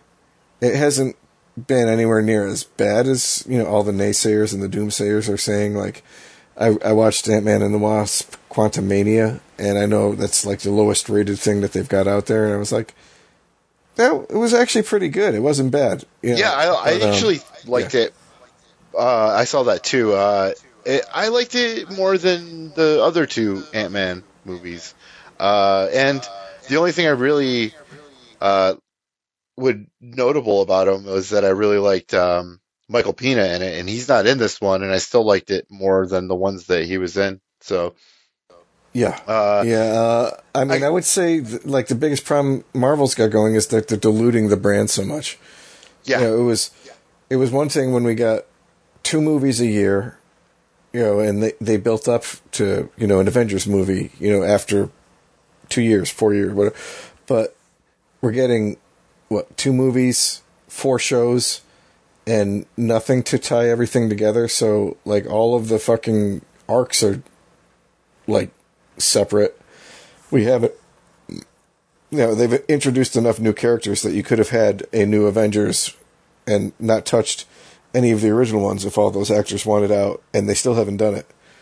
And, we're looking at the next Avengers movie they're talking about doing is going to be 2026, and we're only in 2023. That's, too little too late. That's the opposite of, what fucking DC was doing, where they were trying to throw, we'll do one Superman movie and then we're into the fucking Avengers kind of shit. Yeah. The best has been Guardians of the Galaxy 3, and that has nothing to do with any of the other movies. It feels like it doesn't feel like it's to expand the universe. It's to close out the Guardians and James Gunn, what he started with the Guardians of the Galaxy. Because the first one was the introduction, and then the second Guardians was, really into what was going on in the Avengers universe. And then Guardians 3, I don't know. What do you think? Do you think that's probably the best one in a long time? Yeah, for sure. I mean, the Eternals was just Eternals, Eternals sucked. It was a bunch of money spent on Chloe Zhao won Best Director for Nomadland, and then she did a Marvel movie. And basically, probably because she didn't really get So what I heard from Gus Van Sant was when he did Good Will Hunting, is that if you're nominated for Best Director, every studio, everyone tries to get a deal with someone. Every studio is trying to get a deal with someone. So if they win, then they have their next project. And I feel like she just took the biggest paycheck and did that. And she tried to do her own thing, but it's she's got some movie about a horse or something that was before Nomadland. It just doesn't make sense. And I feel like what Kent was saying, Salma Hayek, Nomadland was a good movie, but it's not something that you turn around and say, let me give this director a tentpole action movie and $200 million and see what she can do. During COVID, so it was probably even way more expensive than it needed to be. The visuals were cool, but And Eternals aren't like a mainstream thing, and they changed them so much that I don't know what the fuck they were going for. Like, in the comics, Thanos is a fucking Eternal.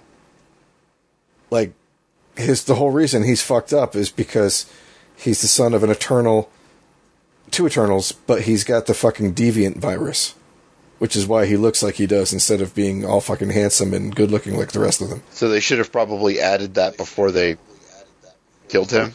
Yeah, like the Harry Styles character is literally Thanos' brother. Well, he shows up in the after credit scene in Eternals. Yeah, I don't think I even made it part. Right after that, they promise, Eternals 2 will return. It makes me excited for Guardians DC. 3 was definitely the best. It makes me excited for what James Gunn's going to do with the DC thing, and that they're rebooting that also. I mean, I'll have to see. Like, as much as I love comic books, when you throw out as much as you have, you're just going to dilute everything anyways. And between, the boys and all the shit going on at Prime, Marvel, DC, Netflix signed a deal with Mark Millar to bring the Millarverse to, like the guy who did Kick-Ass and Old Man Logan and Wanted, to bring his stuff to Netflix. So, I mean, there's just a shit ton of stuff going on. Like, I really liked Invincible. 3 years later, we're finally getting 4 episodes, and then who knows when the second half is going to come out because of the strikes. So, yeah. I don't know. Like I said a couple months ago, one of my big projects this year to actually get done is to go and rewatch all of the Marvel shit and then reorganize my rating that I gave to them, right before Endgame came out. We'll see if that actually happens, because the video game slate has been super full this year as well. Yeah. Right, and that was actually something I was going to get to after. I had a couple other things I wanted to just... I watched a lot of shit on Netflix lately, which, I'm mad at them for the money. I watched the American Gladiators documentary, which I would definitely recommend for anybody that liked American Gladiators back in the day. I finally finished all the Toys That Made Us series. I've almost finished the movies or the films that made us. I don't remember. I think it's the movies that made us. And I tried watching I finished watching the Pepsi Harrier Jet one, and that one they just dragged on for fucking ever, and I would say don't even bother unless you have at least an extra hour that you don't mind just wasting. For what, the Toys That Made Us, or is it just a documentary on its own? The Toys That Made Us? Good. No, that one's good. Those are great. Watch all of those. Even My Little Pony. And same with the My Little Pony was that the last? No. I don't remember what the last one was. I saved like all the girl toys till the end, so it was like that, Barbie, and I feel like I'm forgetting one of the other ones that I watched at the very end, but they were all fun. No, this other one, I think it's like Pepsi Where's My Jet or something like that is the one I'm not recommending. I'm also going to recommend, if you liked Squid Games and wanted a real-life equivalent minus all the murder, there's a show called The Physical 100 where they play games, and it's like all these athletes of various sports and bodybuilding and stuff competing, and that was a fun show. Once again, if you liked American Gladiators, you might enjoy that. It was just a competition. I think it was like six or 8 episodes long. We binged in a day. It was fun for me, at least. The last episode gets a little tedious because at that point it's like all about stamina, so you're just watching the same kind of stuff, so to speak, whereas the variety just isn't there, but that makes sense in a competition. I like the challenge a lot, so I've gotten into that in the past year, and that sounds sort of similar to that. Yeah, it's fun. I mean, it's all South Korean, and it's a lot of fun. And the best part is, like, the dubbing is kind of like Iron Chef dubbing style, so it's pretty fun, by and large. Even though I think there's, like, one white dude who's an American, they still dubbed over him half the time, even though he was perfectly capable of speaking English. So, there is that. One thing I found online was I got excited. It was like horror anthology TV series that you can now stream. First thing I saw was Tales from the Crypt. I was like, wow, when the hell did that happen? And it showed that it was on Tubi. So I go to Tubi, look up Tales from the Crypt. The ass clown that wrote the article clearly wasn't paying attention. It's the 1974 movie. It has nothing to do with the TV series. So the TV series is still not streaming anywhere, rest assured. Unless you Tales from the Crypt Keeper cartoon, which is also on Tubi, but yeah, the original series isn't. And finally, as far as... That's still happening, because I remember, like, I would see that Tales from the Crypt would be on, like, TV, and then I'd be like, oh, I'm going to watch this, and my dad would be like, no, you don't want to watch this one. Not that it was bad, but he just knew that I was younger, and I wanted to see, like, the Crypt Keeper, right. And that was actually on the Gothic horror list. It was. I saw that was on one of the lists. I was like, yeah, it has a place. But I saw a movie. Well, okay, first off, I want to see a movie called The Sadness. It's on Shudder. I plan on watching it before I get rid of Shudder. It sounds like a really, really, really, really messed up movie. So, Kevin, I think you'd feel at home with this. But more importantly, a movie that I'm thinking Kevin may have seen. Have you seen or heard of a film called Speak No Evil? Yes, my girlfriend made me watch it last year, and she's like, you need to watch this. And it was pretty cool. It was pretty cool. Slow burn. I don't know if I'm going to say... that movie kind of traumatized me. I can't say that about more than, like, 2 or 3 films in my life, but, nah. Like... I like how creepy the one dude was. Not like the dad, but the people that they visit. That guy was great, but the unemployed guy. Yeah. Right? Wasn't he? He's like, I'm unemployed. Yeah, that guy. That guy's awesome. He was great.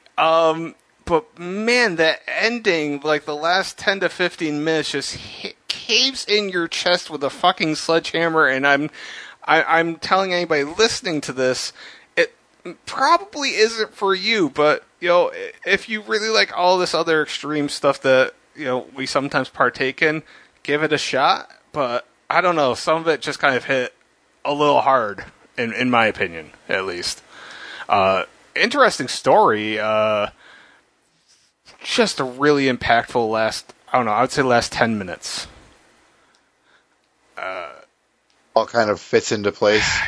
Yeah, like, and I already knew. And the way I knew what to expect. I already had it spoiled for me, but it was kind of like the whole seeing is believing type thing. Like, oh, okay, they really showed this, and this. So, Chris, if you ever plan on watching this, don't watch this with anybody. I heard about this. Like, I had it spoiled for me somewhere because looking at the movie and then reading the review, I was like, yeah. I must have read something on the internet about it. Yeah. Close to The Vanishing. It's like, that's what it really kind of reminded me of. Not everything about it, but it had like that kind of twist ending, but it also all seemed pretty inevitable. I don't know. It did. That is the thing. It felt really inevitable if you watch enough of this stuff. Like, I felt like you could kind of figure it out pretty early on. Your mind, but you're like, you don't want that to happen, so you're like the whole time watching it, and like your mind, not that I knew exactly how it was going to unfold, but you're like, you don't want that to happen. You want somewhat of a, resolution that you're content with. I don't know, but yeah, but also, the movies that, once you watch it, it like gives you this like feeling of the pit of your stomach, and then, but it like rings a bell at the same time where your brain starts thinking, but your like stomach is like, you just got punched in the gut. Yeah, I'll tell you, this is probably the second movie that made me feel this way. There was only two movies. It was this and The Girl Next Door. That movie just fucked me up that when I saw it. Like, not the comedy one, but the much darker one that's... And that didn't even set me off too bad until I read up, like, on everything that was, like, based in reality about the movie. I was like, okay, well, that feels wrong. So, yeah, that movie's on a list. I haven't seen it, but that's on a list of, like, with, like, Salo and just, like, Antichrist. I mean, I can give you a list, Kevin. It's on that list. You're just... Yeah, there's like a list of like the 50 most like hard to watch movies. Yeah, for me it hits. The Serbian film, film. Yeah, Cannibal Holocaust is on all those lists, and I'm like, there's one whole scene that's kind of tough to watch. Like, people need to stop putting that on those lists, but that's my soapbox stand. Have you seen Untold Story? No.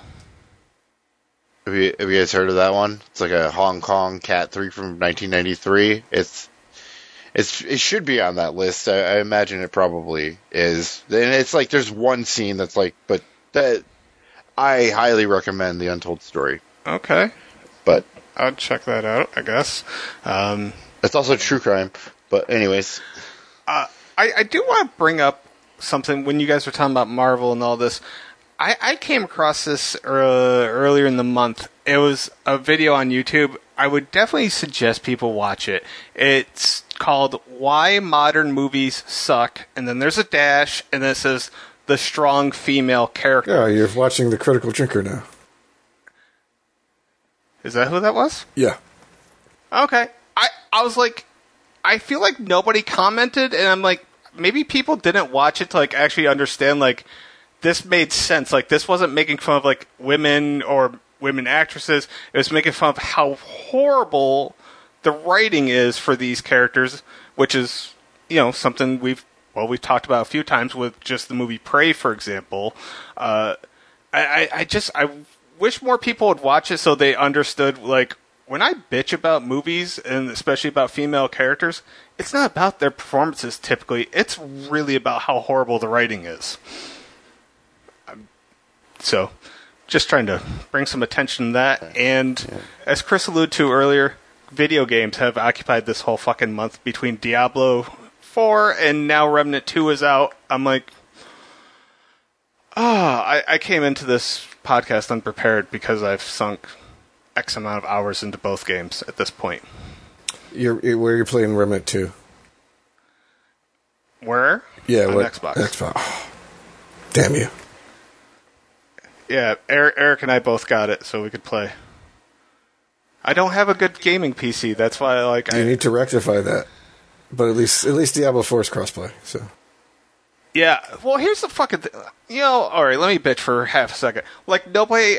I've played Diablo with 2 people, and I have probably like 10 friends that play it. Like, nobody's like on the same level. Nobody is on at the same time or whatever. I'm like, I thought I was going to play this game with more people, and I've legitimately played with Eric and his wife, and then a dude in Britain that I talk to every once in a while, who would be perfect for this podcast because he's kind of like a mixture of all 3 of our personalities in some way. Like, he has seen like all the awful, horrible shit that Kevin and I watch, but he probably reads. He's probably pretty well read like you are, Chris. So. Yeah. He actually got me to watch A Bay of Blood, which I don't know if you guys have seen, but there's a lot of stuff that from that movie that inspired the original Friday the 13th, and possibly the ending or a scene from Assault on Precinct 13. So, if you ever get a chance to watch A Bay of Blood, it also has like 2 or 3 other names. I don't know if it was Argento, it might have been. It's worth a watch, though. No, I haven't seen it, but yeah. I haven't seen it either. Dangerous. I think it was like, I don't know, it was on like one of those free to stream, with ads thing. So I don't know. I just talked to my Roku and said Bay of Blood, and whatever came up. So it's old. It's got the the awful looking fake blood and stuff, but I don't know. I think you guys both would enjoy it. So, what are we doing next month? All right, guys. I think pretty much that's going to wrap up this month. And next month, we are going to be doing a guilty pleasure and a hopefully fan favorite. But we're going to be going over the entire. Shit! I just blinked. Boy. The entire Phantasm. What the hell's the word? Franchise? Thank you. There we go. Franchise, Yeah. yes. I couldn't think of it either. The entire Phantasm franchise. I don't know. It's kind of fun just watching you just spin your tires there for a minute. Spinning tires goes back to Maximum Overdrive. I've only seen the first two, but maybe I've seen Phantasm 3 when I was younger, but I don't remember it. But I really enjoyed them, so I'm hoping that 3, 4, and 5 at least continue the enjoyment. And I know it's stuff that we brought up, but it's out there enough that I think it's something that people have heard of, but not necessarily something that especially more modern audiences have seen. So I'm looking forward to it. Well, I ended up buying there was a set, the Phantasm series on Blu-ray, and it was on sale, and I snagged it for Kevin because I knew we had difficulty finding, what was it, part 2 to stream, I want to say? Yeah, I think that was the one that wasn't streaming anywhere.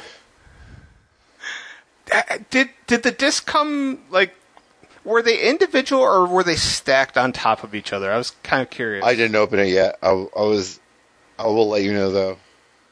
I'll take pictures. Okay.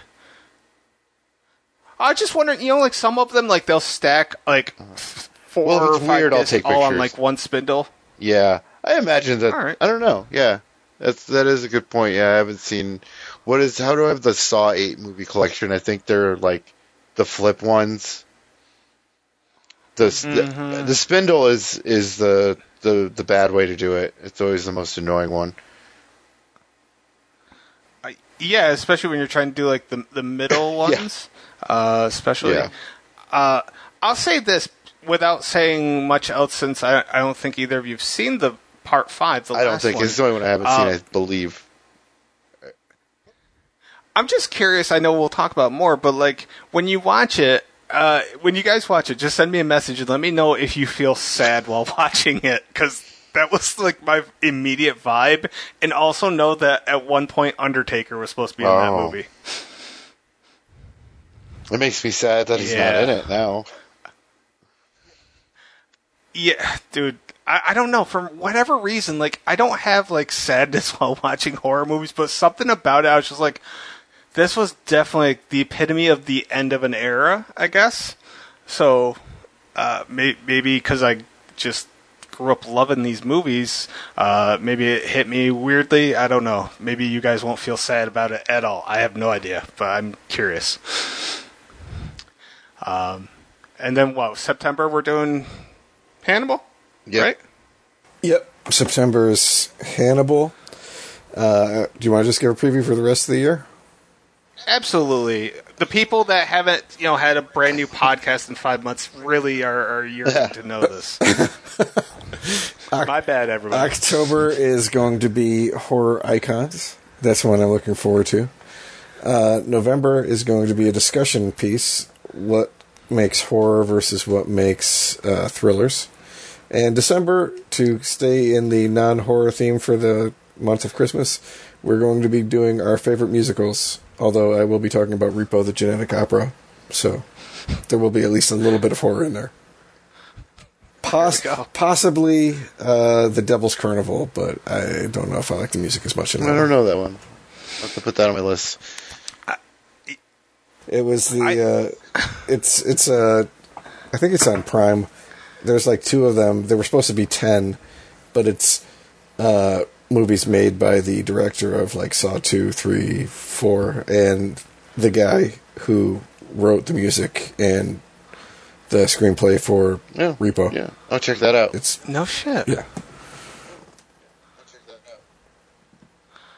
Well, thank you for... All right, cool.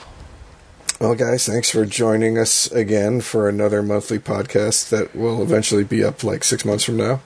And Kent and Kevin, thank you for joining me as well. Oh, yeah, Kevin, thanks for letting me geek out with you guys.